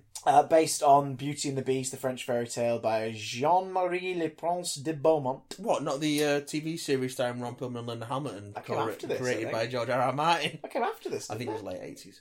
Oh my god, I think really? it was contemporaneous. Oh my god. Yeah, if you're a Game of Thrones fan, if you're a Game of Thrones fan and you're looking for something new to check out, go watch the Beauty and the Beast, Ron Perlman, Linda Hamilton TV soap opera / fantasy show. I think it was pre-T2. Do. Beauty and the Beast. I have to look it up now. But yeah, Beauty and the Beast is a stunning piece of work. In no small part to every contributor, but let's be honest, I think the standout of this is the music by Alan Menken. And who's the lyricist for this one? Is it The TV show. Howard 1987 Ashman. to 1990? 1987 to 1990. Ah, neat. Howard Ashman, and who passed away during the making of it. Oh no! Alan Menken wrote all the songs for this. Was this also the first one that got a big Broadway production? I think so. Yeah, I believe this was the first one to get the stage adapt treatment. Yeah. Which continues to this day. It's one of those that disappears and then every few years reappears as like a world tour or a residency somewhere. Beauty and the Beast is stunning in every possible way, from the character designs to the character movement. Yeah. The care taken to make you grow to love a beast over the course of the tale, told through the animation, the songs, the pacing of it, the Just script. the design of the beast it himself, in that he can go from being terrifying to sympathetic instantly. Yeah. There's, again, in Disneyland Paris, in the same exhibit hall as that voiceover booth, you can see they've got collections of original sketches of the various stages of designs for the beast. Yeah. And you can see them sort of go through that mood board almost of, here's the scariest thing we can think of. Here's the gentlest thing we can think of. We need to meet in the middle.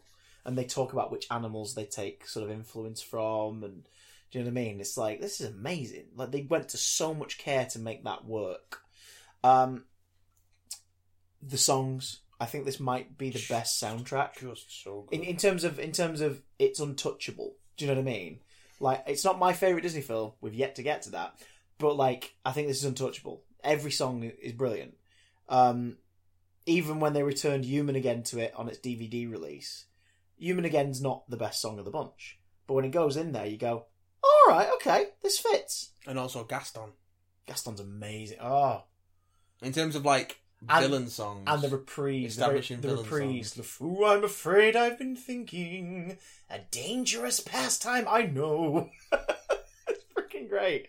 Gaston's amazing. The character, the song, everything around him is wonderful. He's a dark, horrible man Oh, yeah. who seems to just be this bumbling egotist. Well, we've already covered Gaston in the emails. Yeah. But like the idea that over the course of the film, the beast goes from being a beastly sort of thing to our eyes to us learning about the humanity and the gentle side of him, whilst at that same time the B plot is Gaston's humanity disappearing layer by layer as he becomes more being of a bastard. murderous bastard. Yeah. But again, a funny villain. Like this is something that these villains get really right in this era. They're entertaining. And Gaston might be the funniest of them all. Yep. LeFou, great addition. Maurice, wonderful. The extended cast of furniture characters. Yep. Oh my god. Look, Lumiere, Lumiere and Cogsworth, Cogsworth, one of the Chip. great double acts. Oh. Just. And again, the character design's so iconic. Yeah. I know exactly... If I could draw, which I can't... We can all draw. But if I could draw... We can all draw. Then I would be able to draw Lumiere, Cogsworth, Chip and Mrs. Potts from memory. Because they're burned in there. They are burned in there. They are not going anywhere. But I can't draw, so I can't do that. You can draw. We can all draw. No. How to draw comics the Marvel way. Sorry, if I could draw with any degree of fidelity, Alright, okay. then I would be able to do that. We can all draw, Matt. If We've I all could drawn that weird S If made I could- with 6 vertical lines. If I could put what was in my mind on the page in a visual manner. I've seen enough hentai to know where this is going. Oh, no! But yeah, Paige O'Hara as well as Belle is one of the great performances in all of Disney. Ballroom scene, the sweeping ballroom scene. The film got nominated for a damn Oscar for Best Picture. Because it's that fucking good! God damn it! Ignore all of its sequels. And The its same remake. could be said for pretty much anything from the Renaissance, to be fair. Pretty much. Speaking of Renaissance films that get stupid amount of sequels and continuation, No. you gotta keep one jump ahead of the bread line, one swing ahead of the store. I steal only what I can afford. Oh, that's Aladdin on DVD and Blu-ray, but do purchase it. And that was better than the version that's in the film. Yeah. The remake, you mean? The remake, yeah. Thank God, because, Yeah. yeah. Ron Clements and John Musker return as directors, this time do a film based on Aladdin and the Wonderful Lamp from the 1001 Nights. Specifically the French interpretation of the Arabian fairy tales by Antoine Galland. Good Lord, this film. I think this was a lot of... Because there is sort of that stigma of, oh yeah, girls will like this one, or boys will like that one. Yeah. Amongst sort of parents every now and again, which I hate. Let the kid decide what they like. But ultimately, with this one, this was always seen as sort of the boys' Disney movie. Bullshit, it's for everybody. But I see what you mean. Yeah. This is the first Disney film, probably after The Black Cauldron, that to me, I think of this as an action. Like, it's a romance, ultimately, but it's an action adventure. Like, it's an adventure film. Like, it's got that swashbuckle, it's got that kick-assery, it's got, those sort of things usually associated with the action genre in there. It's funny as all hell. Yeah. It's perfectly cast throughout. I mean, we'll avoid the obvious for just a second, but let's talk Jonathan Freeman as Jafar and Gilbert Gottfried as Iago. Now, Jafar. We want to talk about iconic Disney villains. Yes. Fucking Jafar, man. just the way his face emotes is evil and creepy and twisted. It just the most the way he sarcastic delivery of ecstatic The way- like just the way ever he- committed to film. Just the way he forms his words. Talking about animated being performers, and look at Jafar. Oh God! Oh. As Jafar, as a beggar, as a cobra, Oh. as a genie, like that performance is wonderful and complemented fantastically by Gottfried as Iago. Yeah. Like they work so well together. I love how your foul little mind works. Yes.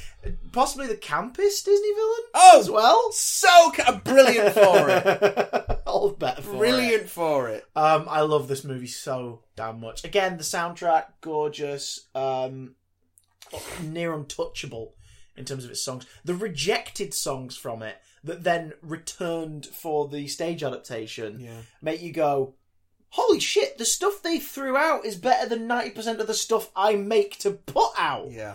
Like Proud of Your Boy, High Adventure. Like, these songs are incredible. I I love it. And also it's the first one to really play with CGI. Yes. There's some in There's a Beauty and bit the of it in Beast. Beauty and the Beast. The ballrooms, the ballroom crane shot Yeah. is CGI in Beauty and the Beast. But this has way more of it. The Cave of Wonders particularly. Yeah. Oh, the Cave of Wonders was... Fuck, I do remember this scene in the cinema. I know I saw Beauty and the Beast in the cinema, but I don't know if I don't remember much of it. I remember being impressed by it. But this, I have much stronger memories of seeing it in the cinema. And the Cave of Wonders was terrifying! Oh, God, yeah. Like, just perfectly freaky. Also, just like little bits and pieces of it work so well. It's got so many lovely little moments, like the Sultan piling up all his animals into that little. Do you know what I mean? Just little things like that, and sorry, I love that bit. And the bread, like the sharing of the bread, and the chemistry between Aladdin and Jasmine, especially when she thinks it's Ali just before A Whole New World, possibly the most popular modern Disney song of all time as well. Yeah. Is wonderful. But then obviously this is the movie that really was the perfect marriage of the voice actor and the animators, in that Robin Williams as the genie was this mix of improvisation and the animators utilising that One of the greatest as a springboard. One of the greatest vocal performances in the history of Western animation. Abso-freaking-lutely. And combined with some of the best animation in the history of Western animation. And just inventive in its visuals and its quick fire. The way it's... I mean... Tell her the... Remember, be yourself. It's just the way that the animation captures sort of Williams' quick fire, mercurial wit. The way, obviously, it's recorded after the fact, after he's recorded his dialogue. It's animated to that, but the fact that they can get that, the animators could get that much in. Yeah. I mean, there's allegedly... every cell! There's allegedly 16 hours total of recorded material. Fuck me. Like, days and weeks are spent in the voice studio getting everything that's needed, but there's 16 hours of solid recorded lines. So there's all the key story stuff, there's all the ad-libs, and then there's the ad-libs that they didn't use. It's doing the rounds again online because of Lindsay Ellis's recent video essay, but if you've never watched the piece that they showed to Robin Williams... the pitch reel, yeah. To convince him, it's phenomenal. So...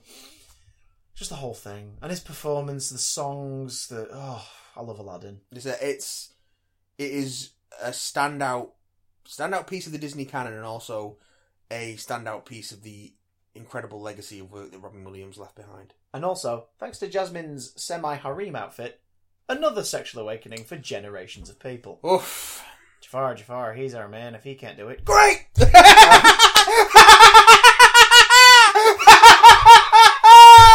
See, that's funny because I can see the animation for it in my head when you say it. And you it's there. So it's there because it is so it's just so iconic. Just thinking about it is making me laugh because that's how effective it was. That's right. He can be taught.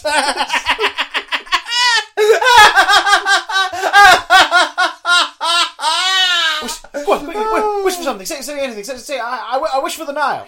I wish for the Nile. No way! Love it. We'll move on to one more Renaissance one before checking out some more emails and tweets. Yes.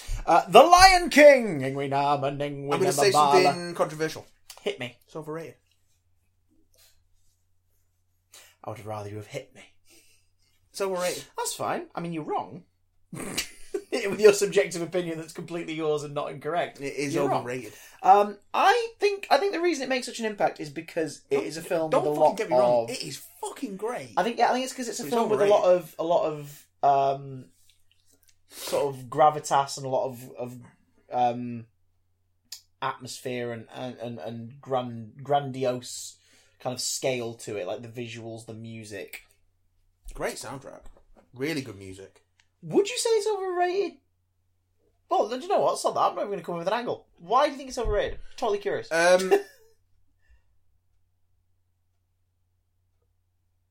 Because I'm a curmudgeon. All right, fair enough. No, it is great, but whenever because I'm an old fogey. When people talk about the high points of the Disney Renaissance, I just don't go to The Lion King. You know, as much as I enjoy the songs, I think the songs could possibly be part of it, if that makes any sense. Because again, amazing stuff in there and beautiful melodies and arrangements, but it was that weird thing of songs by Tim Rice and Elton John. It's like, okay, but Elton John and Tim Rice wrote some songs, and then Tim Rice had to be like, right, how do I make these work? And rewrite the fuckers so that they fit into the film. Yeah. Because if you get the soundtrack to The Lion King, it's 2 CDs essentially on one disc. One of them is 5 or 6 songs by Elton John, and the rest of it is the ones in the movie. Yeah. And they're different. Like, they're very different. They are different. And so... Which is why Road to El Dorado doesn't quite work. The DreamWorks one, because it's like, with songs by Elton John. It's like, yeah, but they've not been tweaked to fit the stories. They're just kind of there. Well. This is the same time Disney was doing what they do later on with a certain Mr. Collins, but we'll see. The only reason I say it's overrated is because it's just a little bit of pushback on my part to go, calm your tits, world. It's great, but it's not. I don't think it's the best thing Disney have ever made, and I think the 3 movies we've just talked about are superior.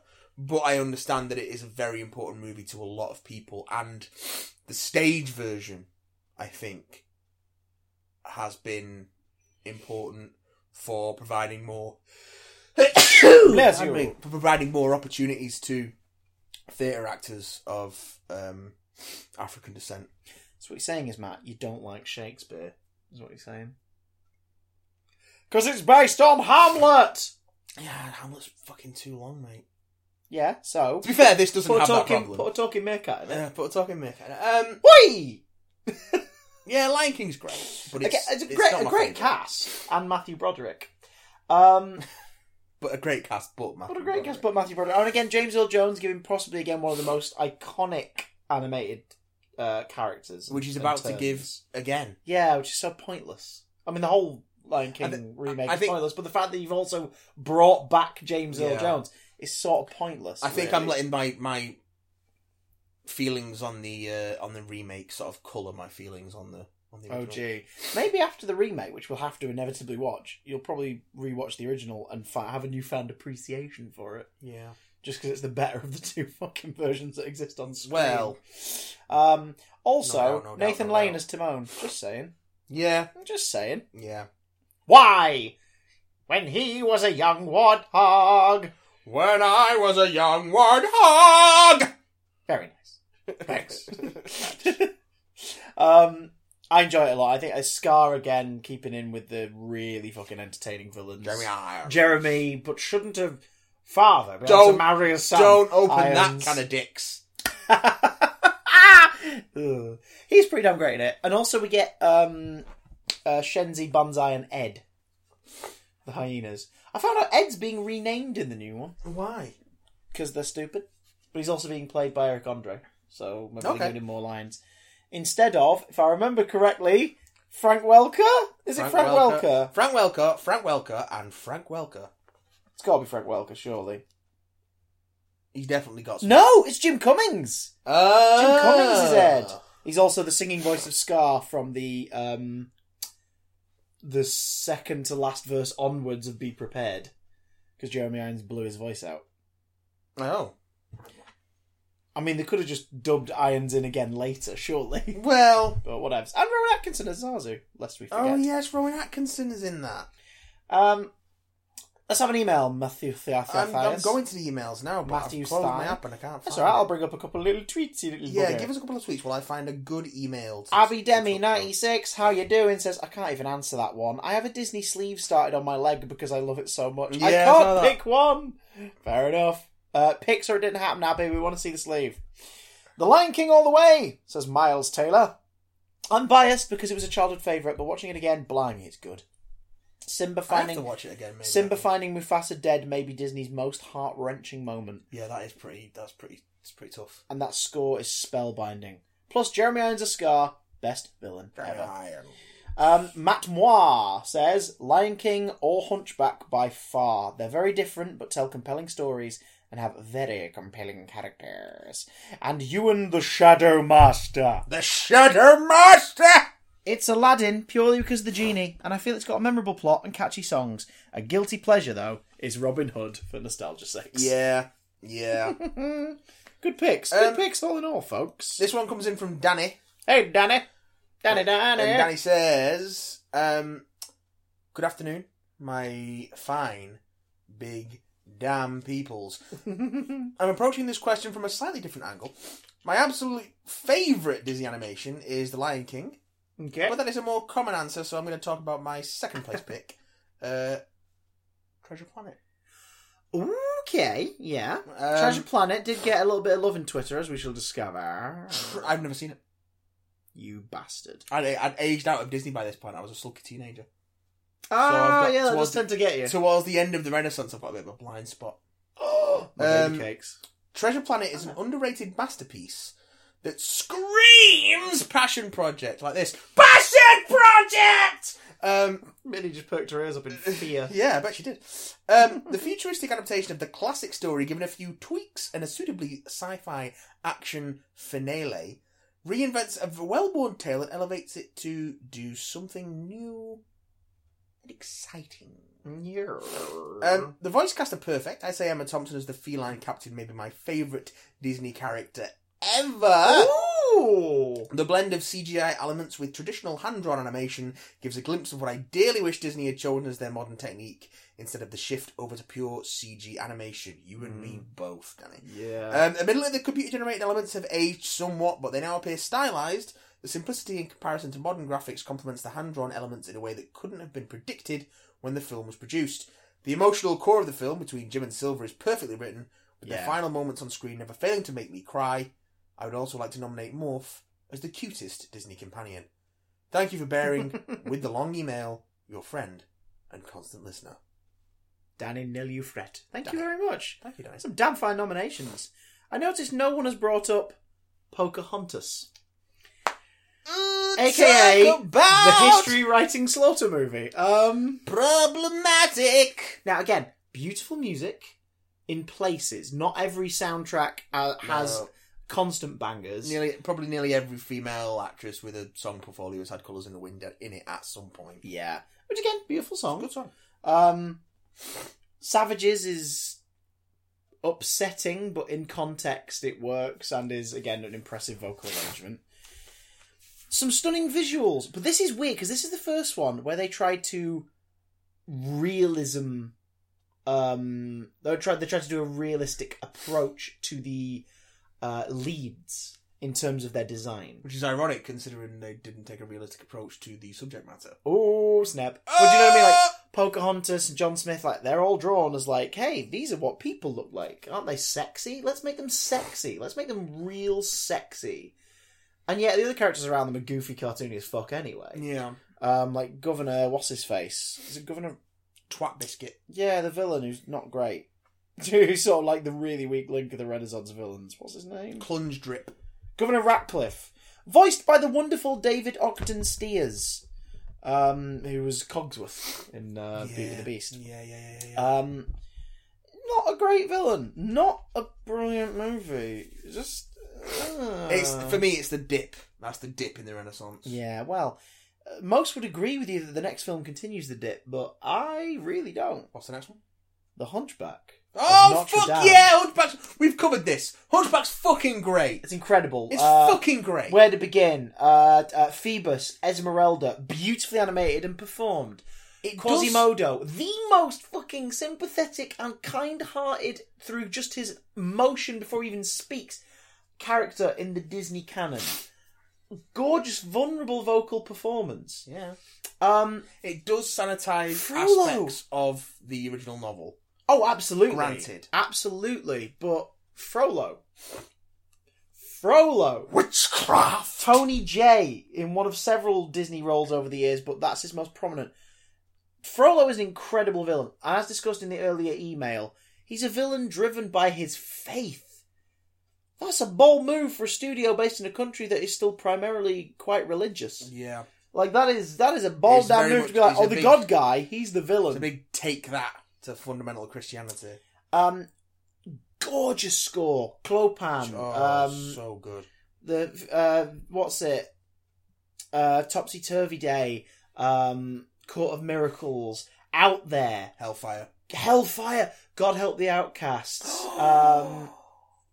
What's it? Heaven's Light. And of course, not forgetting The Bells of Notre Dame. Just one of the best Disney openings. It's stunning. There is a blotch on this. What's the blotch? And that is Victor, Hugo, and what's-her-face? What are they called? Victor, Hugo, and Laverne. Played by Charles Kimbrough, Jason Alexander, Mary Wicks, and a little bit of Jane Withers, respectively. Yes. Their performances are fine. Like, their performances are fine. But beyond the first 10 minutes, the gargoyles are an element that really does make this a tough watch for a lot of people. Yeah. Because of Genie Syndrome. This is the point where they're like, we need wacky sidekicks who can do big visual, magical, musical numbers. The only song... It's a good song on its own, but when you put it up in that film, A Guy Like You doesn't work. On its own, it's great. It's a really funny musical number. It's got some terrible rhymes in it, but it's by a character who says terrible jokes. And though you're shaped like a quisonus, Yeah. all that stuff. Yeah, I'd forgotten about Like that. Mondura above, she's gotta love a guy like you. Like, it works, but not in that film. Take it out and put it in something else, please. Thank you very much. Also, it works. Characters work well up until the 15th, 16th minute, because up to that point, you believe that they are literally in Quasi's head. They are gargoyles he uses to talk to. But then they start interacting with things. Yeah. Like, one of them fancies the goat for reasons. They start throwing things off during the fight at the end. And it's like, oh, they're alive then. That kind of ruins the point of them. Fuck that goat. He basically does. Yeah. He wants to fuck the goat. I mean, who doesn't want to fuck that goat? I'm losing to a bird! Terrible.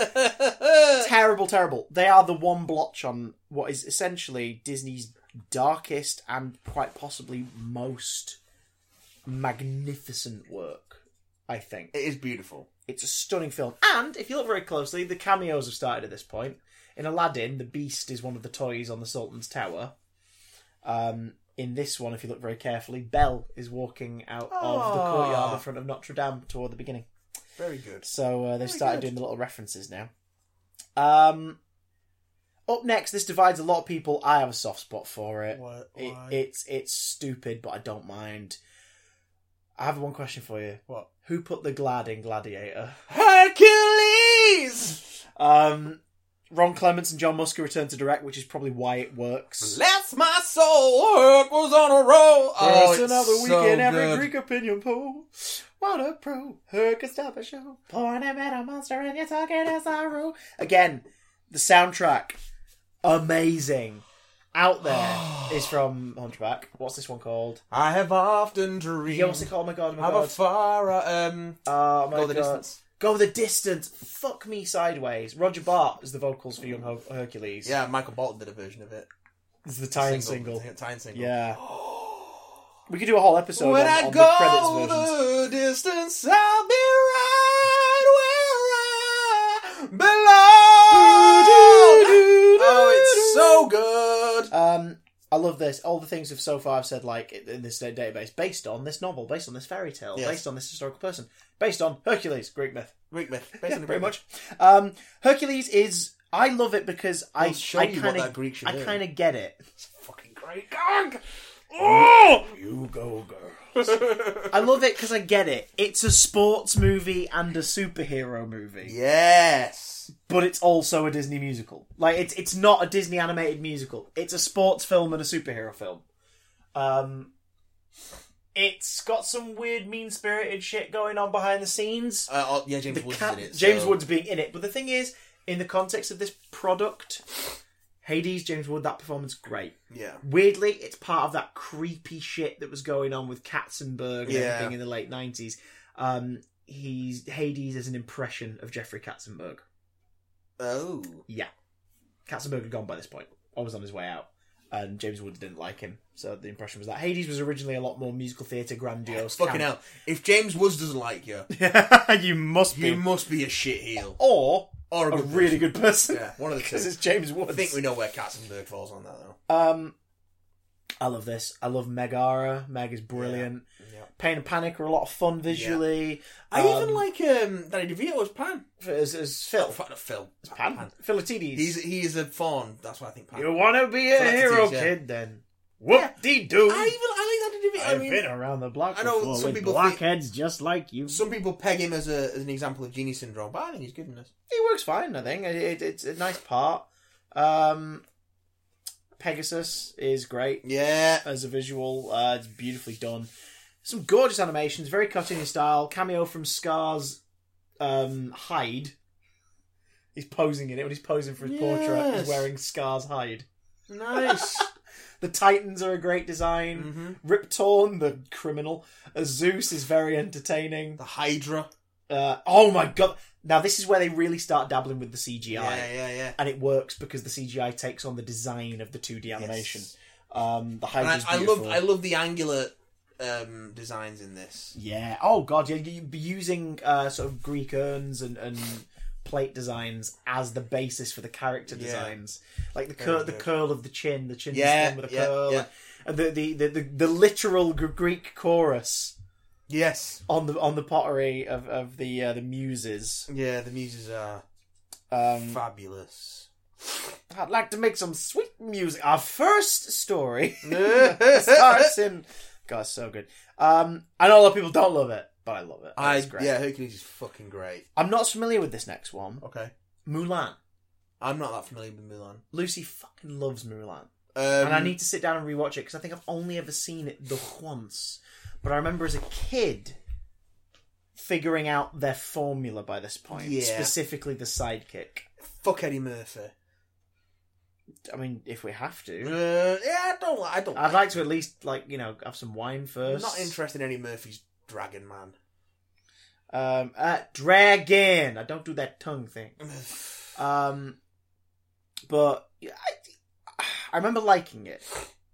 I remember thinking the visuals were amazing. I remember thinking that our villain, who is... People like it. What is his name, right? The hell's his name? Shan Yu Also, is frightening. Yes? let us not forget that Captain Hero Man. Captain Li Shang. Yeah. BD Wong. Also, Donny Osmond. is confused by the fact that he likes Mulan as much as Ping. Yeah.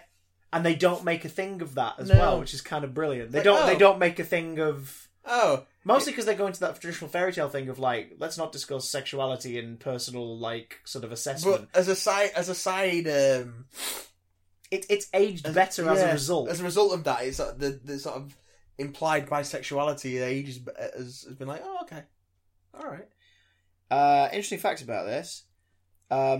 Jackie Chan provided the voice of Li Shang in all 3 Chinese versions and appeared in the version of promotional music videos of I'll Make a Man Out of You. Yeah, there is also the singing voice Yes. of Li Shang in the Chinese releases. and it is pretty fucking good. Ming Na Wen as Mulan, Ming Na Wen. but specifically Leah Salonga as her singing voice. Oh yeah, Jesus. She is the singing voice of Mulan and Jasmine. Yeah, Leah Salonga's great. God, there's so many people. Very George good. Takei is the first ancestor. I didn't realise that. God, the voice cast of this is actually amazing when you Oh look at it. yeah. Because this is when they started really spending money on the voice cast. But also, in terms of the ethnicity of the voice cast, there's not a lot of people pretending to be Yeah. the characters. Like the characters with a straight up American accent are American actors for the most part, but they've gone for actors of Chinese American or Chinese heritage, Yeah. which is good. Reflection is from this one, isn't it, as well? Yeah, I believe so. Good film. I need to introduce myself to it a bit more. We're moving into the modern era, Matt. Can't wait. with 1999's Tarzan. I checked out by really this point. like Tarzan. Have you seen Tarzan? I've never seen Tarzan. I had checked out of 99, so I would have only been 11. But After the battles in Mulan, it just wasn't doing it for me anymore. after the battles in Mulan, Tarzan is the first action adventure straight up. Like, it's not a musical. There is music in it. Phil Collins provided songs for the film which score the events of the movie as it goes on. And they do work. They're all pretty great. But this is an action film with a romantic core to it. Yeah. I urge you to check this I remember one seeing the out. trailers for it. I really like the animation style. It's beautiful. It's absolutely beautiful. And Phil Collins did the music for it, didn't he? Oh, yeah, but it's still beautiful. Oh, fuck you! Phil Collins is great! I had to get that in there, though. Tony Goldwyn is Tarzan. Excellent bloody... I've just read something that I never knew. I'll get back to it in a moment. Okay. Tony Goldwyn is Tarzan. Minnie Driver is Jane Porter. You said that Ariel was your first cartoon crush. Jane for you. Jane for me. Yeah. And I would argue, still have a bit of a crush on Jane. She's fucking adorable, and it's just such a great performance. And this is something I love as well. The scene where Jane describes meeting Tarzan for the first time to her father and Clayton was improvised by Driver, resulting in Ken Duncan animating one of the longest animated scenes on record. Jesus. It's not a huge scene, but it's just the consistency. Yeah. And Daddy, they took my boot. It's so... Oh, those are the ones I bought you. I was saved by a flying wild man in a loincloth. Loincloth, good lord. It's just so freaking good. Glenn Close as Carla, Tarzan's adoptive mother. She's beautiful in this, wonderful performance. Lance Henriksen as Kerchak. He's great in this, and it made me think that Lance Henriksen should do more animation. Brian Blessed as Clayton. Motherfucking Blessed. As Clayton, one of the fiercest Disney villains. Well, my exposure to Tarzan is pretty much limited to the Kingdom Hearts world. So you've heard him talking. I know, yes, I'm familiar with Clayton from that. Basing his design, they based his design on Clark Gable and other film stars of the 30s and 40s, which you get in sort of the stature of the walk. Yeah. Nigel Hawthorne as Professor Archimedes Q. Porter. He's freaking great. This was Hawthorne's final voice acting role before his death in 2001. Rosie O'Donnell as Turk. Don't be fooled, she's pretty damn charming in it. Wayne Knight as Tantor, which is great. Eric Von Detten and Jason Marsden as Flint and Mungo, who are two of the gorillas. But here's something I just learned from reading this that I didn't know before. Tarzan's yell. Yes. So Tony Goldwyn's Tarzan. Yeah. Tarzan's yell was provided by Brian Blessed. I had no idea. Can you imagine? That's incredible. I mean, obviously, if you've got Brian Blessed on your cast and you need some yelling, maybe ask him to do some yelling for you. Yeah, just get in the studio for that. It's like, Brian, all right, here's a microphone. That was just my warm-up. Oh, you want to go for a take, do you? Oh, God. Tarzan's alive. Also, one of the grimmest Disney villain deaths. And I won't spoil it for you. I want you to watch it. One of the grimmest Disney villain deaths. Also, Disney's most expensive animated film until Treasure Planet as well. Tarzan was not hugely well received at large critically. No, this is where it started winding down for I them. think that's because it deviated from the musical formula. Yeah. It invented tree surfing as a concept. Sure. It's got some damn fine action. It's got a secondary villain in the form of Sabor, who's a leopard, who's fucking terrifying. Mm-hmm. It's got the tensest opening sequence of a Disney movie. Please watch it. In fact, if you promise to bring it back next week and give us your thoughts on the podcast, you can borrow it today. I can't promise that, but I think it's on Now TV. It's 90 minutes. Yeah, I know. Yeah, just sacrifice a good poo. Don't have a good poo and watch Tarzan You have instead. no idea how integral a good poo is to my day running smoothly. Like a good poo. Speaking of a good poo, should we check out a couple more emails before we move into the 2000s? Yeah, absolutely. Over on the Twitter sphere, John, Ginger Animator, sounds familiar, says, why has no one here stated the obvious and clear winner? Basil the Great Mouse Detective, complete with a gif of Rattigan tap dancing. But then a similar John has said, Don's moustache. It is I, a different John here, to proclaim that the best is in fact Treasure Planet. Good day, sirs. Huff, huff, huff. Very good. Very good. And also, opinions. Tom Dix boosts that. Sorry, Tom Dix boosts that. Saying, aside from The Lion King, I've got to say Treasure Planet wins. It's the most underrated Disney movie. Not only does it look amazing, but it has Emma Thompson voicing a space cat, and it has the greatest comic character in any Disney movie, Ben. More people need to watch it. Not sure I agree with you on the Ben thing, Tom, but it has taken me years to warm up to Martin Short.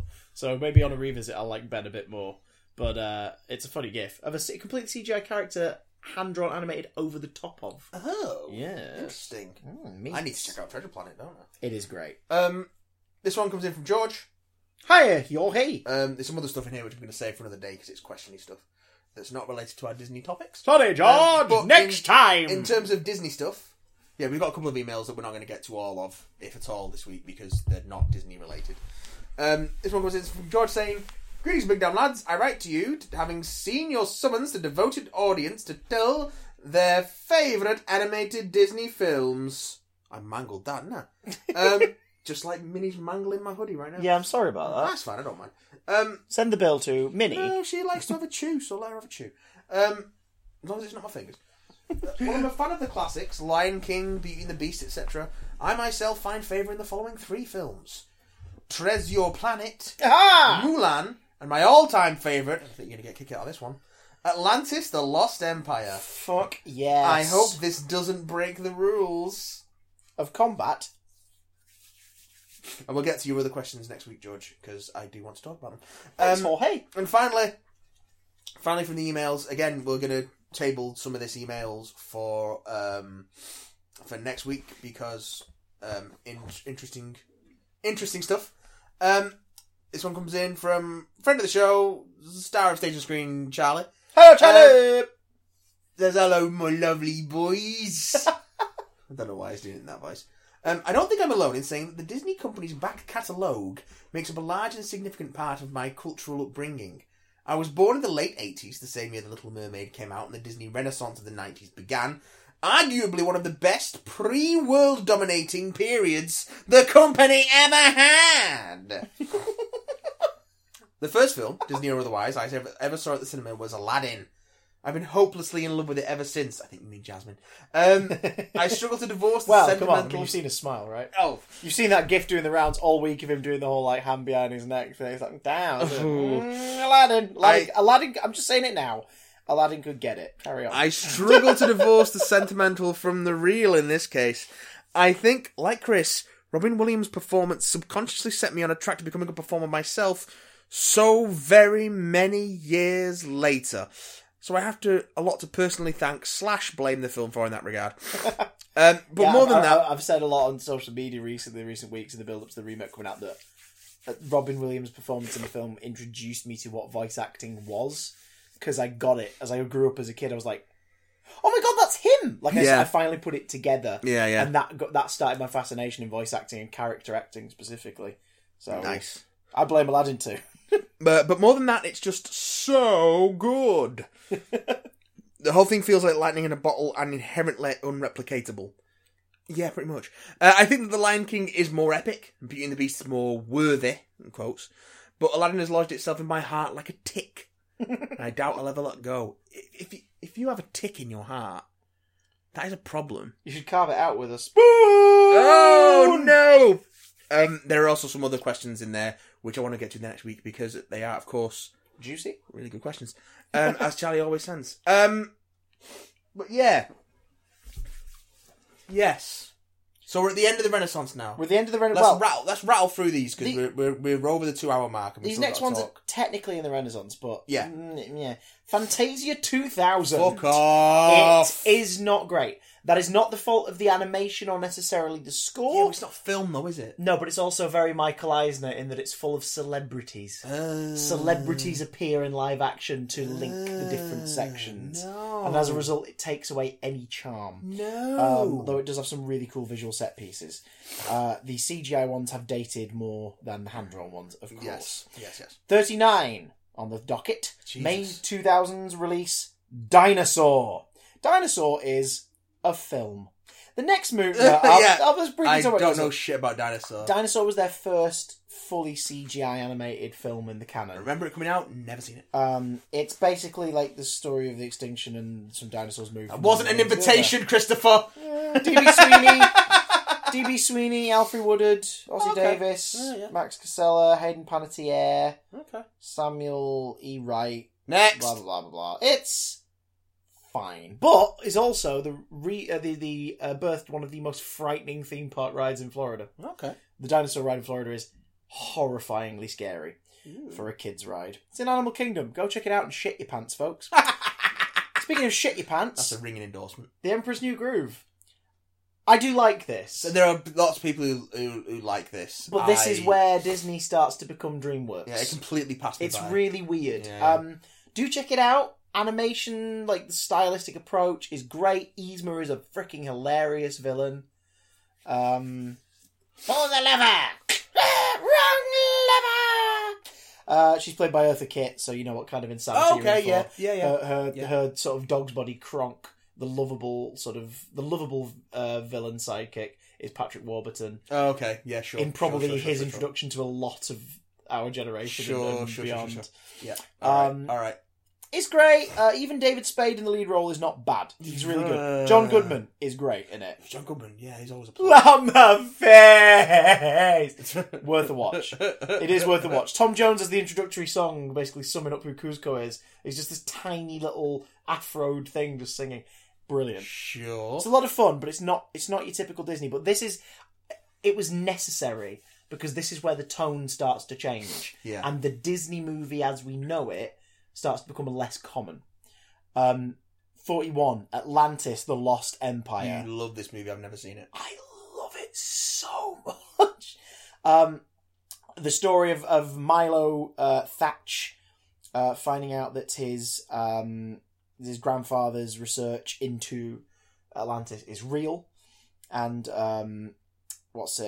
Preston B. Whitmore, who's a contemporary of his grandfather, is like, I'm funding an expedition. You're going to go down there. We found some stuff. Go on it. So it's steampunky. It's very Jules Verne-y. Like, it's got all that kind of vibe going on. But the hand-drawn animation is stunning. I need to see this, don't My I? second animated crush came out of this one, Kida. Kuragakash. Kuragashnaga. Which is great. Also, the first sort of... because this is a very celebrity-laden cast. Yeah. Not advertised as, but it is. Mm. But the main female lead, Kida, Kiragakesh, is played by Cree Summer, who's a voice acting legend. Like, she's like voice acting royalty. Yes. You know her from God knows what, like everything. Rugrats, Batman Beyond, Pinky and the Brain and Elmira. Like, she's been in everything. She's been in absolutely everything. Very good. And here she is as a lead, and she's brilliant. But the voice cast includes Michael J. Fox as Milo James Thatch. Yeah. James Garner as Commander Lyle Tiberius Rook, who visibly That's a name. is totally freaking modelled after Tommy Lee Jones. Mm. And he's a great villain. Don Novello as Vinny. Phil Morris as Dr. Sweet. Dr. Joshua Sweet. Claudia Christian as Helga, another great villain. Jacqueline... Oh, yeah, spoiler alert, they're both baddies. Jacqueline Albrador's Audrey, brilliant. Florence Stanley as Bertha, brilliant. Forget your jammies, Mrs. Packard? I sleep in the nude. Dr. Sweet hands him a blindfold and says, I want to wear these. She sleepwalks. David Ogden Stiers, again, in it as one of the members of the Smithsonian Institute, gets a lot of lines. John Mahoney as Preston B. Whitmore. Jim Varney as Cookie. I got your 4 basic food groups. Beans, bacon, whiskey, and lard. It's a great movie. Corey Burton as Mole. And Leonard Nimoy as the King of Atlantis. He's amazing in it. It's so good. CGI and animation blended beautifully. Yeah. It's an adventure film. It's a peril film. It's stunning. But it wasn't the Disney film that everyone was expecting. And as a result, Tarzan wasn't the palate cleanser that it needed to be. No. And this is where it started to lose people a little. Lilo and Stitch. A lovely little stitch. Ohana means family. Fucking lovely little Family stitch. means nobody gets left behind. It's so sweet. And again, This feels more like a reactive film. I know it's not, but it kind of feels like it. This feels like a reaction to The Iron Giant. Yeah. Do you know what I mean? Yeah, like, okay. we're going to tell a sci-fi story Yeah. through our studio instead. But the thing is, like The Iron Giant, it survives because of its heart. It's beautiful. Yeah, the titular relationship is just so warming. Co-directed and written by Chris Sanders. It's based on his unpublished 1985 children's book. Never let go of a bad idea, folks. You never know when it might actually get a chance to surface. And it shines. It shines. It's gorgeous. Experiment 626. I think so. Is that his designation? And again, one of the few ones that has and Chris Sanders voiced him as well. Okay. One of the few ones that has expanded into if you like Lilo and Stitch and you really love it, you have so much extra material to delve into, and a terrible ride. Not horrible, but it replaced something much cooler. Wow. Oh my god! What? Tia Carrera was what's it? Nani. Is that Lilo's older sister? Yeah. See, everyone thinks of him in General Hospital and stuff, but I immediately think of Wayne's World. And her name was Cassandra. David Ogden Stiers, again, he's Dr. Jumbo. It's just, Ving Rhames was Cobra! Of course he was! Oh my god, yeah. Kevin Michael Richardson is starring roles, Captain Gantu. It's a great movie. It is great, and the visuals and Hawaii and everything's beautiful. I hesitate to let you know that the live-action remake is on its way. Ron Clements and John Musker, those beautiful, beautiful men that gave us Basil and Little Mermaid and Aladdin, all these beautiful projects they worked on, finally get to make their passion project. But by this point, the streak has gone and Disney aren't backing them as much as they should be. Treasure Planet, boys and girls, based, of course, on Treasure Island by Robert Louis Stevenson and Treasure Island in Outer Space, the Italian TV miniseries by Renato Castellini. This was their baby. They've been trying to get this made since the 80s. Treasure Planet is Treasure Island. We've seen it done a million times. Yeah. But if the Muppets have proved anything, a recontextualization of a classic tale can breathe new life into it. And also, there's a reason why it's come up so often in what people have been saying to us. Because a lot of our listeners are younger than us and grew up with this one, rather than us where we sort of had to seek it out if we wanted to watch it. I missed Treasure Planet. I missed it. Like I said, I've got huge gaps in this period of Disney. That's all because of the drinking. But I started at the age of 12, just I started drinking at the age of 12. But It's a lie, I didn't. You did. I was 10. But double digits, folks. Be sensible. It's a lot of things meant that this film didn't get the audience it probably should have gotten. I think Titan AE was probably part of that as well. Yeah, because they around were the kind same of dueling time. movies, weren't they? Yeah, and again, like Titan AE, as we realise now, was the pilot for Firefly. Yeah, I suppose. But not as good as Firefly, but still. Treasure Planet is worth a look in, guys. It really, really is. And I say that because I'm a Disney fan who wasn't asked. And then in 2013, picked it up in a 2-for-1 DVD. Because they do that obviously every now and again. And was like, oh, go on. Well, Lucy and I watched it. And then watched it again the next day. So we're like, that is brilliant. Just a very quick skim of the voice cast to give you an idea of the talent coming into it. Joseph Gordon-Levitt is Jim Hawkins. Yeah. David Hyde Pierce is Dr. Delbert Doppler. Emma Thompson as Captain Amelia. Yeah. Martin Short as Ben. Brian Murray as John Silver. One of the most brilliantly layered, scare quotes, villains in Disney movies. Yeah. Tony Jay's the narrator because of course because he's great. Of course he's the narrator. He should narrate everything. But also, it's the steampunk sci-fi monstrous versions of the pirates and everything. It's I feel like this so cool. and Atlantis Like are John visually Silver's good a in cyborg. pieces, yeah. He's a cyborg because he's lost his leg, sure, so he loses his leg and he's lost his arm, so he replaces him. Yeah. Of course he does. Steampunk. Pirates. And also Stitch makes an appearance as a stuffed toy on young Jim Hawkins' shelf. Oh. Brother Bear! I have never seen it! I know nothing about Brother Bear other than it's Joaquin Phoenix is in it and it's about bears. Yep. Oh, well, boys that become bears. It's also one of the last films Rick Moranis was in. Rick Moranis and Dave Thomas as Rut and Took, which makes sense because they were... what was their comedy double act? Oh my god, what was they called? They were. I don't know. Oh my god, they were known as something for ages. Oh my god, what were they called? They were Canadian sort of national treasures. Screwing hell, that's going to bug me. Bob and Doug McKenzie, that's it. Okay. So Bob and Doug McKenzie played two mooses in it, because why not? Sure. Home on the Range. I've seen this. I freaking hate it. It's just not. I mean, the Yeah, tagline is "Bust a Moo." Yeah. Because this is as DreamWorks were rising to prominence, so they're trying to sort of edge in on that style, and it didn't suit them. They're trying to get wackier, and as a result, it doesn't work. No. Also, you have a cast. This cast is such a mixed bag. Are you ready for this? I'll read you the first 5 names. Okay. Roseanne Barr, Judi Dench, Oh. Jennifer Tilly, Ah. Cuba Gooding Jr., Hmm. Randy Quaid. So, Ah. don't bother. Chicken Little. Don't bother. No. My biggest memory of Chicken Little, I have seen it. I think I've It's seen not it. great. I think I've seen it. That's their second CGI from top to bottom one. Yeah. It's the story of Chicken Little, sort of. Like, I don't think it's the story of the sky's falling. I think it's... Oh, that's it. It's an alien invasion is happening, but no one believes him because of the sky's falling story. Sure. Because, of course. I hated that film before I even saw it. And I'll tell you why. I went to Disneyland Paris in 2005. Yeah. Disneyland Paris always do big showcases in the studio section of their the big upcoming Disney releases. Yeah. Chicken Little was the upcoming release, so it was covered in Chicken Little stuff. I couldn't have given two shits. I wanted to see some classic animation stuff, so whenever I see its little face, I'm like, ugh. Meet the Robinsons! I've not seen this. Lucy swears by it. Completely passed me by. She says it's a lot of fun. It's a time travel story, as one can imagine. Oh, God.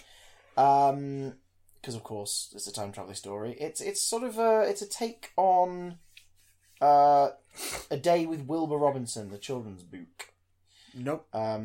That's where it comes from. I'm really sorry. Lucy keeps ringing me, and I'm going to have to answer the phone.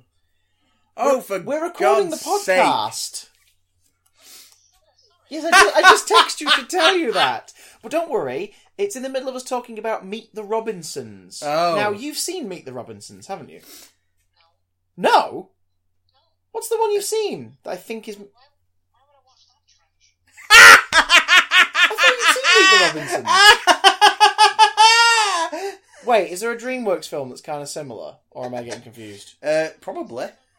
Disney film, Meet the Robinsons, the guy with the bowler hat. Bowler hat guy.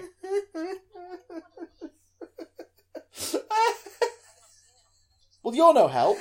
You're on your way home. Oh, go on, what's the favourite? Bear in mind, you are on microphone, even very quietly. No one can hear you. You're on microphone very quietly. Matt, make la-la noises. I am making noises while I'm checking my emails. Checking my emails. Checking my emails. Minnie, are you asleep? My battery's like about to Menu. die, so let me know how much now and I'll do it now. But I've got to hurry 'cause I'm using my phone for information while we record. Okay, right, I love you. Yeah, I love you. Bye. You're going to have to talk about the next film because I need to use my phone. Oh, what is the next film? Bolt. I can't talk about Bolt. I've not seen it either.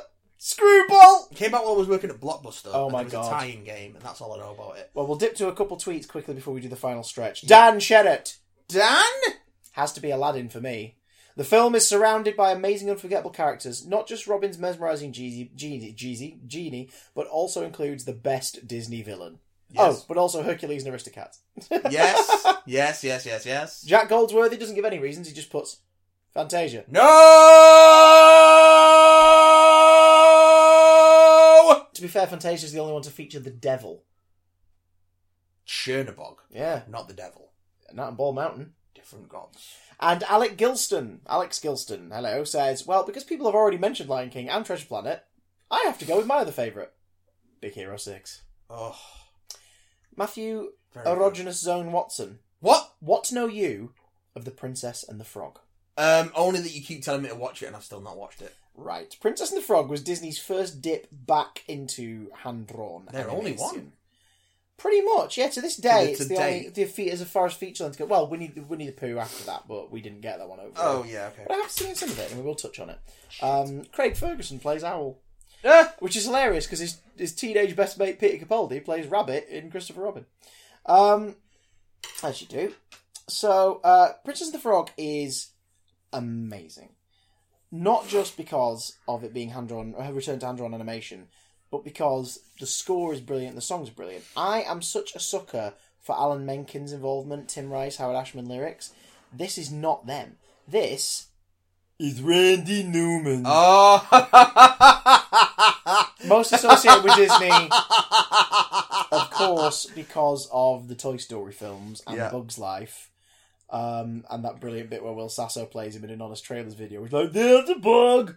Tiny bug! There's a bug! Left foot, right foot. Left foot, right foot. Fat man with his kids and dog. Going through the morning fog. Hey there, Rover. Come on over.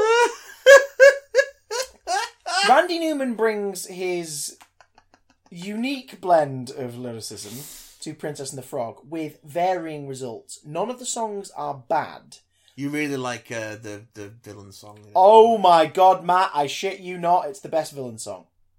And I'll tell you why. Tell me for how. Poor Unfortunate Souls is great, but it only works in context of the scene. Okay. Yeah? Prince Ali Reprise is all we get. It's great, but it's not a full song. Gaston is sung by people to him. Be prepared. Yeah, it's alright. Hellfire, amazing. But it's not a villain song. It's not a I'm the villain song. Etc, etc, etc. Friends on the Other Side is Keith David singing about being a voodoo magician who's going to make your desires come true for a price. Desires? Yeah. But all that, was it? All the fancy living takes green. It's the green, it's the green, it's the green you'll need. And when I look into your future, it's the green that I see. Because, of course, he turns him into a frog. Yes. Facilier the Shadow Man is one of Disney's best villains, and not everyone knows about him because no one's watched Princess and the Frog. People!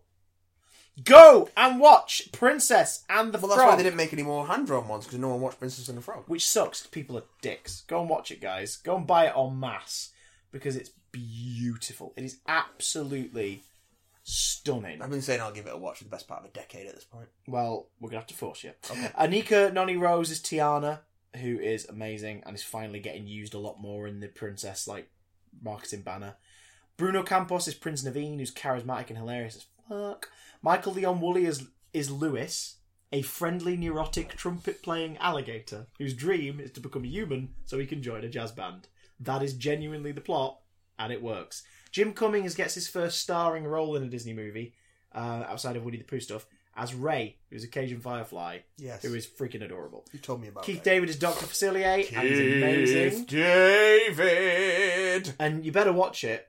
You better put on the Princess and the Frog glasses or start eating that trash can. Jennifer Cody as Lottie and John Goodman as Big Daddy are brilliant.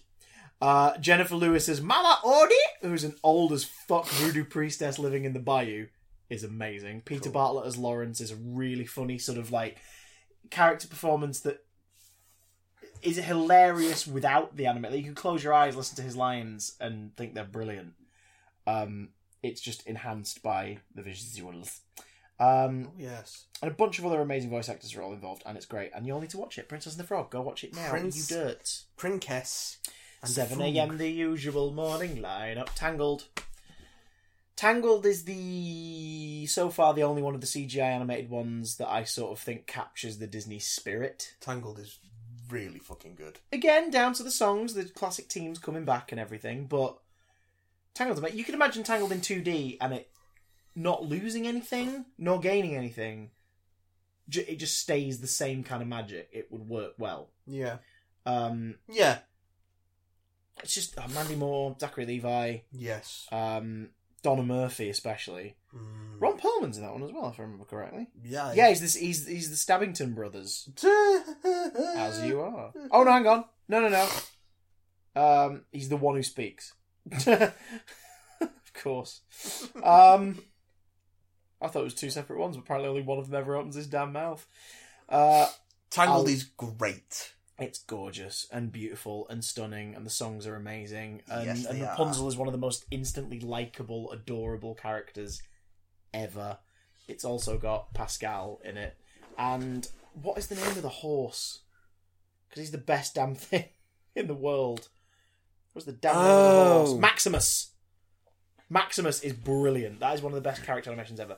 2011's Winnie the Pooh. It's pretty damn great. I do encourage you to watch it. Didn't see it. It's not counted in the UK. Wreck-It Ralph! I really like Wreck-It Ralph. Hit me, because I've still not watched it. It's, again, going back to... Do you some water, by the way? No, I'm just... Yeah. The mucus in my eyes is very thick. My allergies are kicking Well, in. that's the name of the episode. Yes. Wreck-It Ralph, like Lilo and Stitch, that at the core of it and why it works so well is the relationship between Ralph and Vanellope, which is two misfits bouncing off each other in a way that simultaneously brings out the worst and the best of them and helps them both to realise their dreams and who they are and what they can offer to other people. It's two broken people helping to fix each other. It's a really, really sweet movie.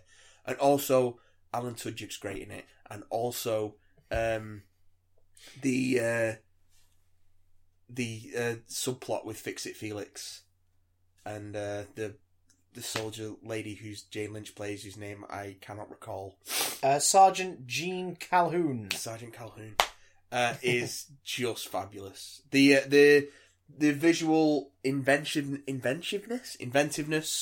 of the different video game worlds that they visit is astounding. Some great gags in the Sugar Rush world, which is like the major location of the movie. It's the candy themed kart racer that Vanellope originates from. Laffy Taffy. Laffy Taffy that gets longer as it laughs. It's very good. Yeah. Wreck-It Ralph is good fun with a very sweet heart. However, the cynicism of the sequel has not led me to led to me not seeking it out. Unfortunately. I'm very sorry. I'm so sorry. You should be sorry. I'm so sorry. They'll all be sorry, Chris. Do you know what I'm sorry What? for? The fact that, I'm sorry guys, I don't love our next entry, particularly. It's Frozen. I really like Frozen. I came to it... Get out. I came to it a lot later than the initial rush of love. Oh, rush of love. The fact that it was everywhere for about 3 years. I came to it later than that, but I watched it on Christmas Day a couple of years back, and I'm not afraid to admit that I shed a tear. Oh. And it's a good Disney film. It started a trend that I don't enjoy, though, in Disney and Pixar's, which is the surprise villain. Yeah. Which, you know, it's something that's after the Renaissance. I think we were spoiled in the Renaissance by really good villains and baddies, and that sort of stops around here. It's a shame, because I kind of want to see some more baddies. I mean, even King Candy, from what I've seen, is a pretty horrific body horror style villain at one point. Oh yeah, the stuff that Alan And Tudyk, also an impression of Ed Wynn. the stuff that Alan Tudyk does with King Candy and Wreck-It Ralph is top notch. That's when he sticks around as well. After that, he's like in every Yeah, single one of them. he's a Disney go-to now. Yeah, He's the delegate, whatever his name is, the one that they butt heads with in Frozen. yes. So he's starting to stick around. He returns again in the next one, another film with a surprise villain, but I'll forgive it because at least it's got a villain. Oh, Big Hero 6. beautiful. I watched this again recently, and with, of course, two young boys in the company of two young lads. So you know, I'm just kidding. Yeah, no. Yeah. Because I spend a lot of time with the kids in my friends and family circles. And yeah, just the way it deals with grief Mm. and managing it, all the while being a colourful and exciting action superhero movie, but then coming back round to the themes at the centre of it, and that very human core. I think since Tangled, I think this is what they've been aiming for, is to hit this emotional core with their animated movies, and I think this is the one. This one really knocks it out of the park. Also, fucking Baymax is amazing. Yeah. Oh Christ. Yeah. Just such a great character. So disarming and warm, and he's a big cushion. He's a cushion, but he's a cushion with personality. I love Big Hero 6. I love it. So again, it's one of the few I've got on Blu-ray. Are you satisfied with your care? Oh, fuck. I mean, I'm teary anyway because of the dog. And the eye mucus, as And the eye previously mucus. described. But just the...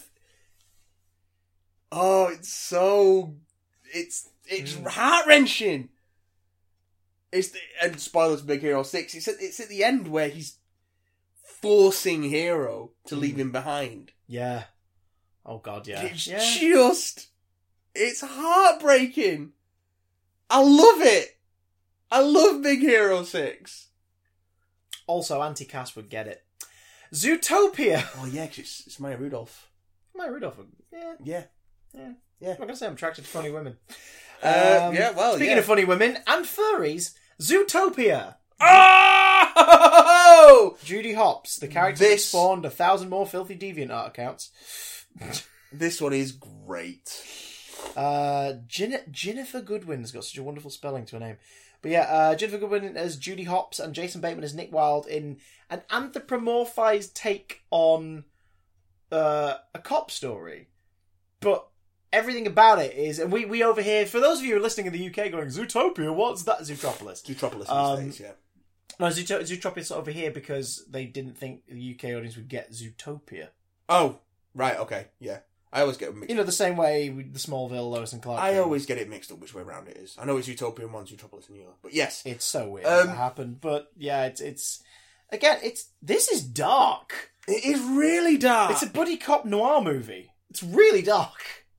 The way that it's Deals sort with of... drugs and murder. Yeah, and it is kidnap. literally drugs inciting the predators in these in this food chain arrangement to give in to their baser savage instincts.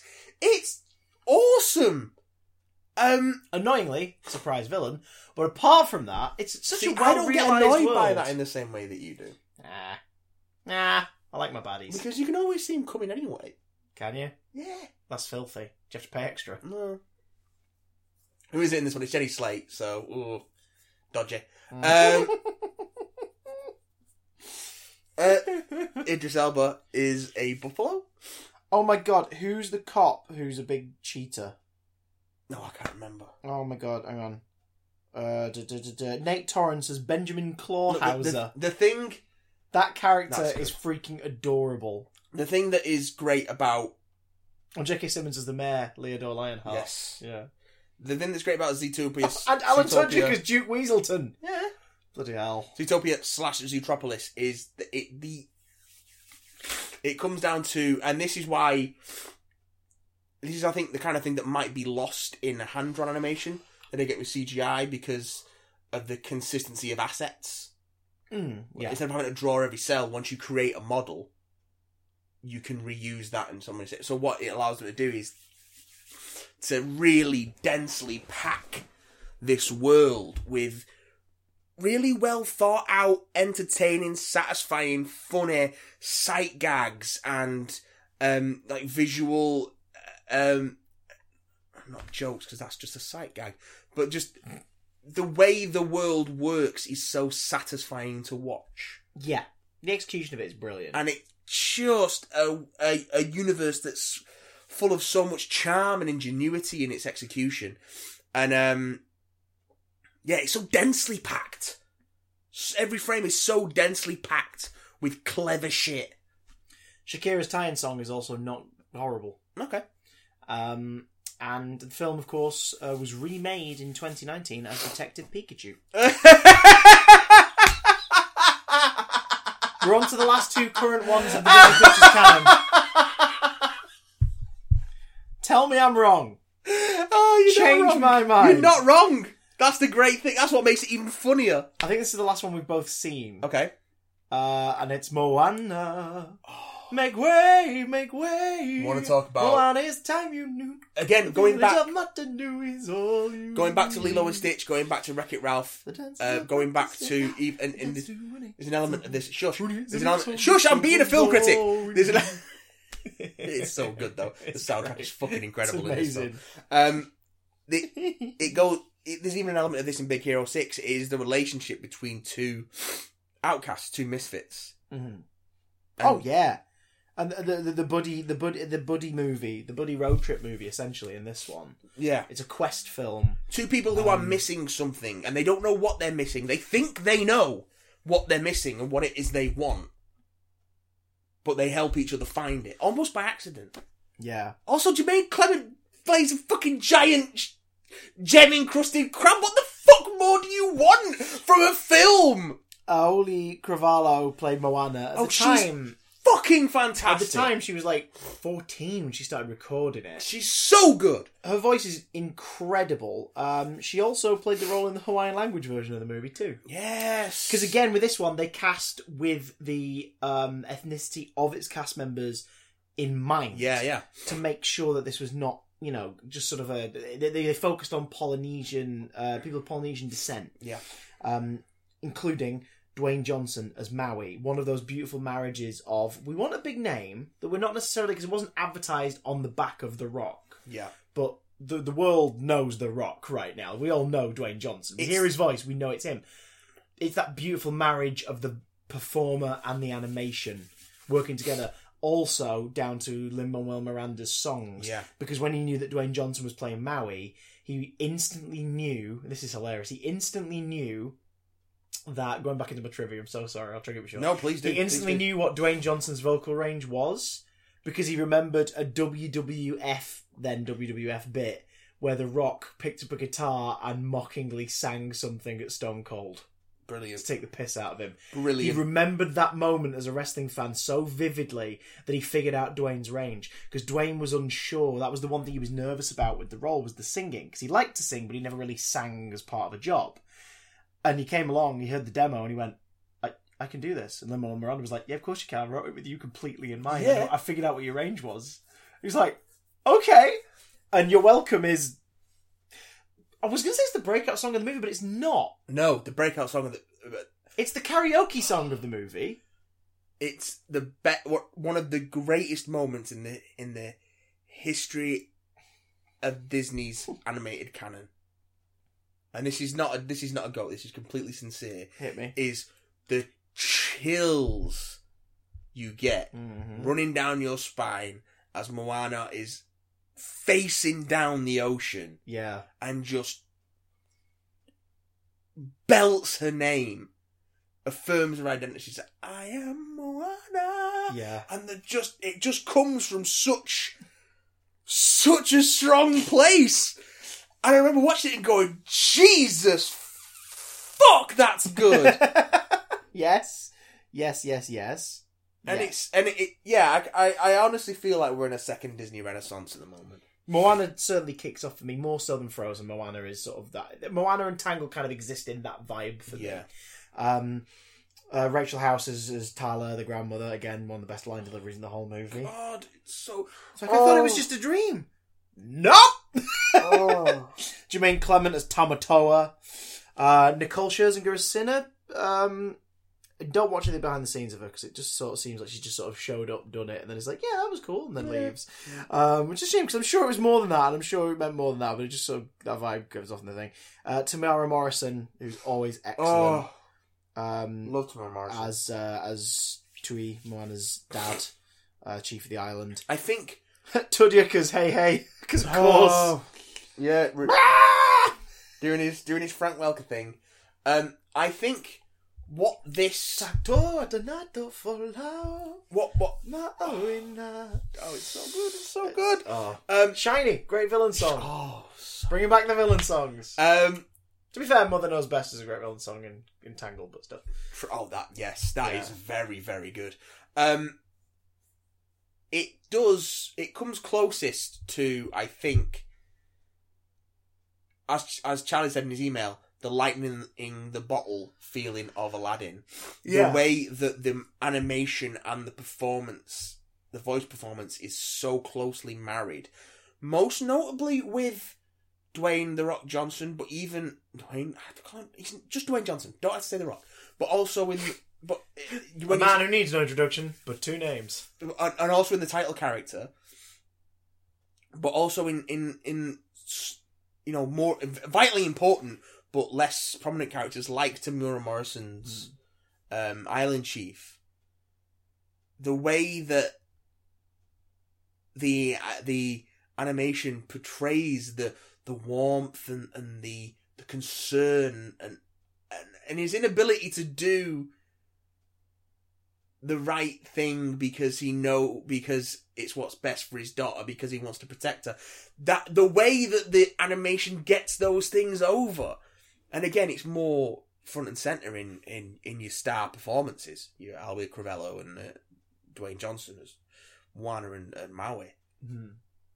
But it's the closest I think a Disney animated film has come since Robin Williams' Genie and Aladdin to just being such a tight union. Marriage of every element working together. Which is why Moana is just head and shoulders among the best Disney have ever put out. It's top 3. I burst into tears on my first viewing, It's as top I was saying 3. before, when that ray, without going into too much, when Oh, yeah. that ray hits the water. God, yeah, it's so beautiful. And the second time, when Moana confronts Te Kā, Yeah. and you realise where Te Fiti has been this entire time. Because again, the film doesn't set that up that that's the thing. It's like Te Kā is preventing them from reaching Te Fiti. Yeah. And just the way it unravels in that final sort of 20 minutes is so beautiful. I love it. And neither of us have seen Ralph Breaks the Internet. So that brings us up to date before Frozen 2 comes out later this I want year. to go see Moana again. I want to watch Moana again. Don't we all? Well, what is the best Disney movie, by our opinion? You'll have to find out next week. We're going to mull it over. We want to know what you think. You may have given your suggestions, but you might have changed your mind after hearing us divulge. So please, ladies and gentlemen, email him, bigdamcontact@gmail.com, and tweet us at bigdamcast. Now, before we go, Yes. let's sort of put this into a nice little 10-minute sandwich, 10-minute sandwich. because we're both very tired boys. And then, I mean, I could go for longer, But I've got to do food shopping. but I've got to do food. Spoilers for Aladdin 2019. Aladdin 2019. But to be honest, most of these spoilers are spoilers for a movie you've all definitely already seen. Yes. Listen, Aladdin I like. I don't really like it. I quite like the 2019 Aladdin. I was pleasantly surprised. And- Listeners to the podcast who've not seen our spoiler-free video so far already on it might expect us to rag on it, but the previews didn't do it justice. It isn't amazing, No. and it certainly isn't... It hasn't made me go, oh wow, you know what movie? You proved me wrong. Everything I expected was in there. Yeah. But there was so much more charm, and it mostly came from the moments where it wasn't trying to be a remake of the animated version. Yes. It really didn't do as much of that as I thought it was going to do. And when it does things like let Will Smith's genie breathe in his relationship with Dahlia and the way he mentors Aladdin, Yeah. the film just comes alive. Yeah. And it lets everyone, when it's letting everyone play and it's not trying to just do the same thing as before, which is impossible. You cannot replicate Robin Williams' Genie. It doesn't matter how charismatic the person is that you put in that fucking role. You just can't do it. Because Robin Williams was one of a kind. We will not see his like again.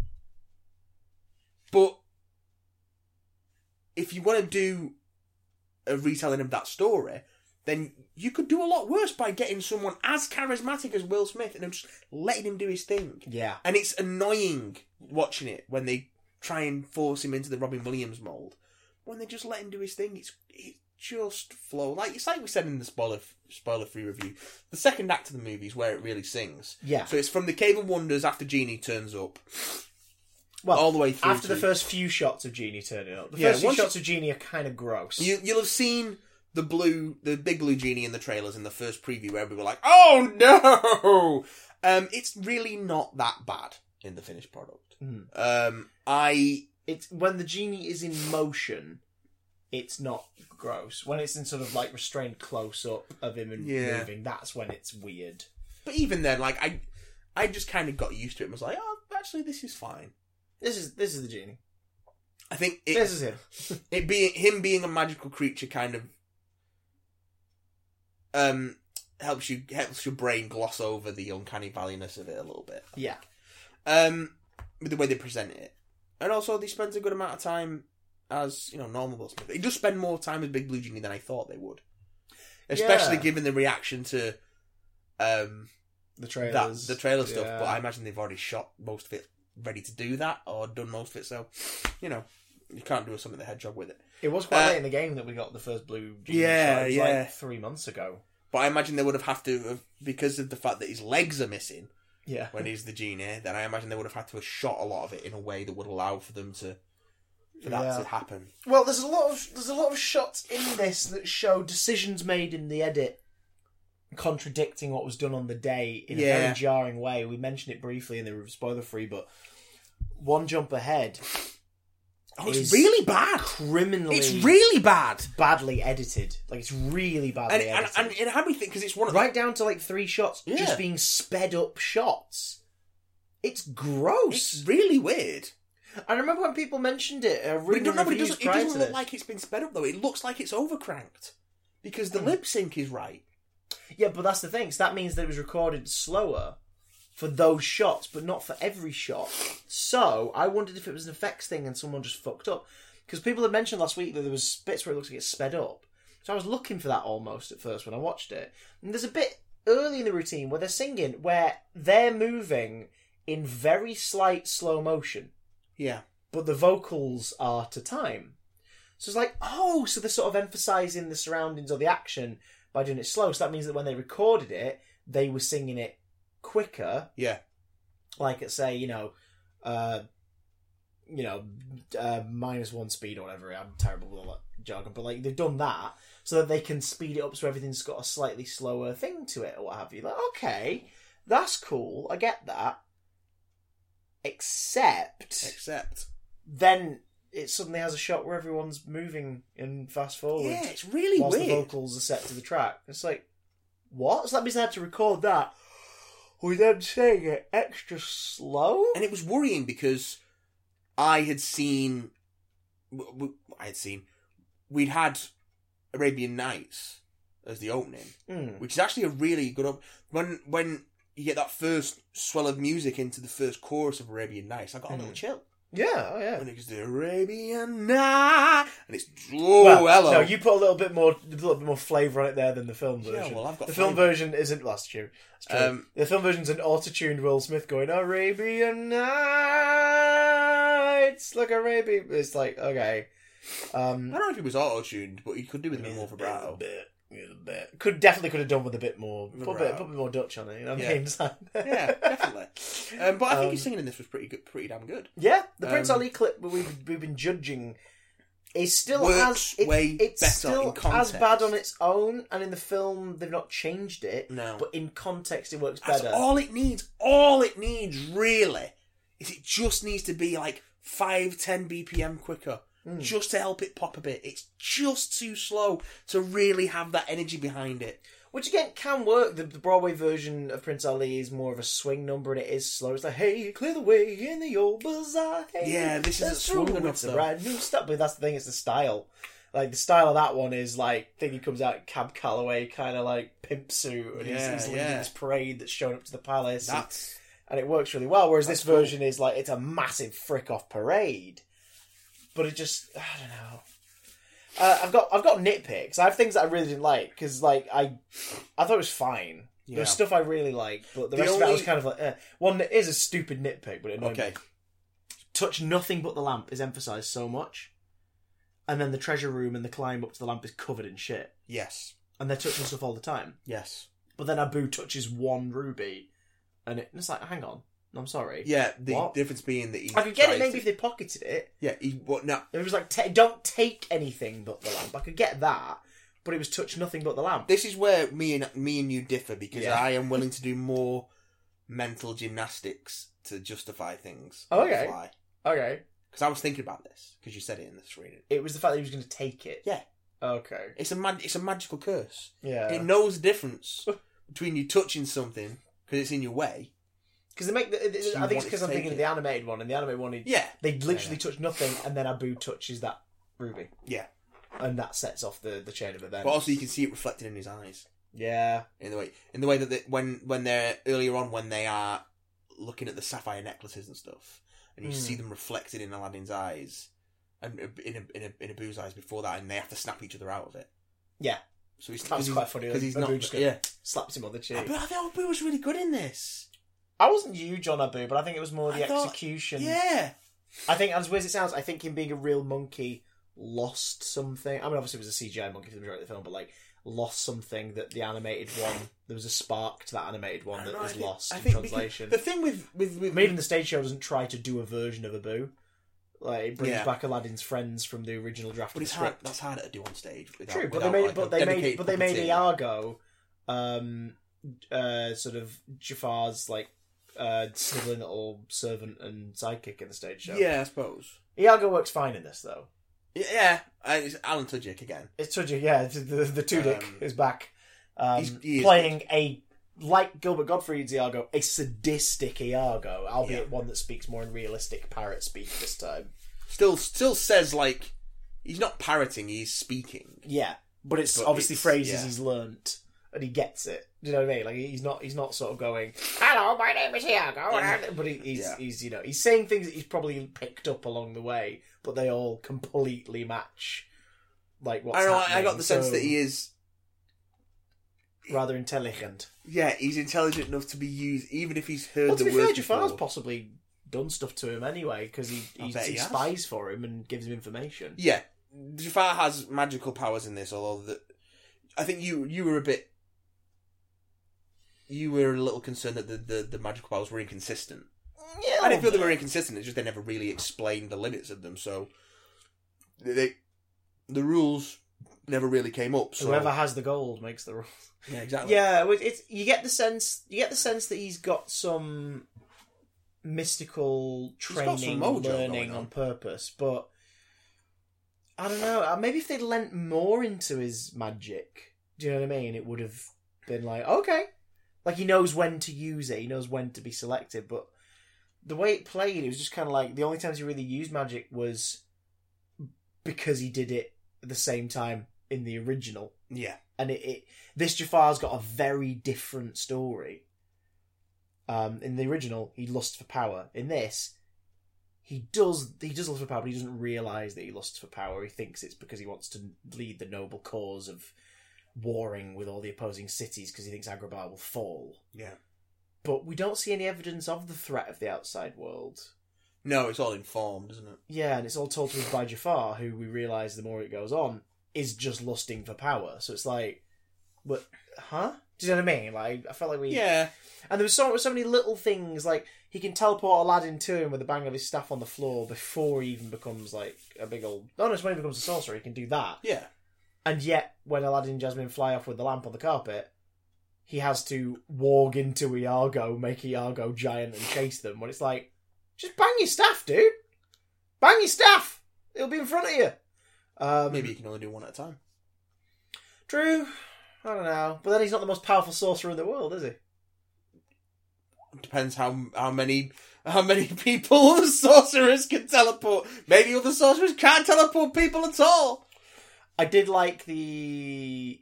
I think the execution of the double bluff to make him screw himself over at the Yeah, end was that was done quite quite well, even though he's sequel bait screaming. It's It's like, I'll remember this, I'll get you, Aladdin, all this, it's not sequel, it's more villain thingy, but in a way where it's less definitive than sort of the original version. So it's like, I feel like they did it on, I think they made a conscious decision to make sure he villain ranted. But it also so you can do wasn't the that follow-up. definitive in the original film, because they had a sequel called The Return of Jafar. Yeah, but the original film doesn't feel like, oh, maybe he'll come back one day. No. It feels like that's the end. Yeah, it was. But they still had a the sequel Game of called Wonders The Return on of a Jafar. chill you out. Yeah, that was quite good.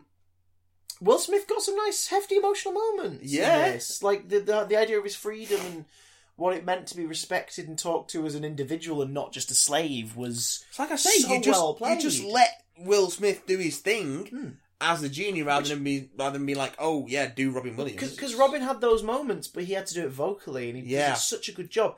Will gets to do it completely with his face, and he does. So they're quieter moments. Yeah. And the bit where he sort of says, like, well, I mean, no one's ever actually asked me about that Yeah. before. And it was like, oh, God, yeah. Oh, okay. You realise how lonely he's been. Also, in this one, he's been in the lamp. He's not been used for 1,000 years. Yeah. So this genie's been used more over time than the last, because the original was like 10,000 years. I'll give you such a crick in the neck. Yeah. There's that. His human stuff, the sort of Loki Hitch sequel was great. Yeah. As someone who doesn't like Hitch, Yeah. I was okay with it. Dahlia's great. So fucking great. She's a princess. Oh, aren't they all? Like, the original lines were great. The Prince Ali fucking up his introduction thing. I now get why he's awkward during Prince Ali. Although he does find his feet through it. He does find his feet eventually. Again, it but, works like, better in context. He's awkward in that much clip. better. And the cringe comedy of that scene is so brilliantly played. I think that was the strongest Aladdin was in the film, weirdly. But yeah. Which is why I'd like to see him in an action. Because his pants at the start. I'd like to see him in an action comedy. I think he fell flat on the romance. He just fell flat. But maybe he fell Generally. flat just because he was playing opposite the MVP of the film. Fucking Naomi Scott, man. She's incredible. She's so good in this. She's absolutely brilliant. Just the power behind the reprise of Speechless, which like so much of the music in the film doesn't really work as music alone, but when it's paired with the visuals, when you see what she's doing with it, just. You know when movie actors get used to a certain way of delivering things because they think more of film sets? Yeah. I get the sense Naomi's, if not theatrically trained, is very theatrically minded.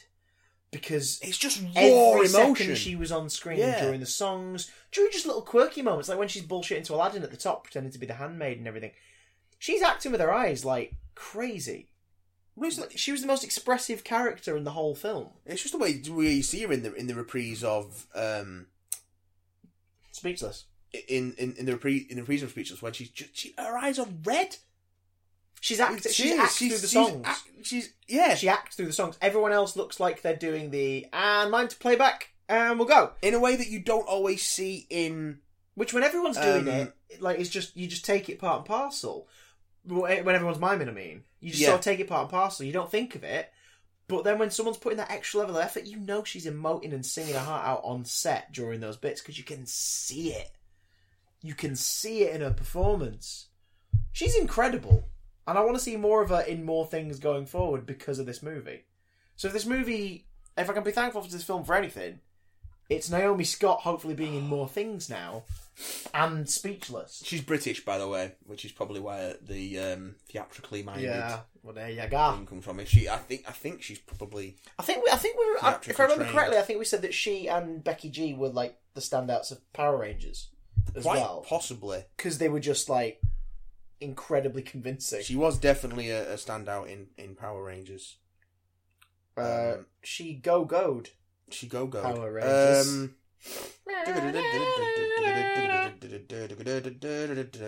Carpet's great, as always. I don't know, Jafar just felt like a bit of a damp squib to me, overall. There was some scenes where Jafar's sort of under the surface seething hatred worked really well, but there were plenty of other scenes where it didn't quite work as well. Yeah. I can't really find much about her training and background. But I found her address. Yeah. So we're going to go into it right now. Yeah, Oh, she's been performing, like, she started in church bands and got spotted for, and signed up for, like, singing stuff, so she's been at it for a while. She's really, really good. She's really good in this. She absolutely shines. And I can't wait to see her in more stuff. Cannot wait. Whereas Mena Massoud, he's done a bit of... He's Egyptian-Canadian. And just, doing bits of TV and bits of TV and bits of TV. But I don't... Whatever spark it was that the team saw in him when they got him for Aladdin, I did not see it on screen. Yeah. I just didn't see it. As weird as it sounds, I think when he was giving them smiles and stuff, I think it was like, oh, he looks like the cartoon brought to life. Yeah. That kind of... But like, performance-wise, just didn't do it for me. Yeah. Didn't. Like you said, Will brought out the best in him. Yeah. As Will Smith often does. Yeah. Oh, God, yeah. That's one of the things. That's one of the many things he's good at. But yeah, as I said in the spoiler-free, 3 stars, like, alright time at the cinema. I'm not going to be buying that one and putting it in the collection anytime soon. No. But, I mean, Jungle Book was my favourite of the live-action interpretation so far, and I've still not bought that. It's a solid fine. Yeah. It's a solid alright. It's alright. And I'm going to Tonight. wash it out of my mouth by going and seeing Godzilla King of the Monsters. Which we'll be talking about next week. Welcome, one and all, to the end of the show. If you want to get in touch with us, let us know what you thought about Aladdin 2019, or indeed Godzilla King of the Monsters if you've seen it before we start recording next week, at BigDamnCast on Twitter, bigdamncontact@gmail.com. You can hit us up on the twitch.tv/BigDamnStream, where Matthew, with his eyes and face, will be streaming many a pleasure. Many a pleasure. What's your pleasure, sir? Let me take your order. Jot it down. You can also, if you're not already listening on one of the other platforms, catch us on YouTube, SoundCloud, Spotify, and iTunes. And until next time... No, couldn't do it, could you? I was going to fart. I haven't eaten enough Chipotle today. Clearly. I love Chipotle. Chipotle helps my life. Love Chipotle, but tired of the bloodstains in your underwear? Chipotle away!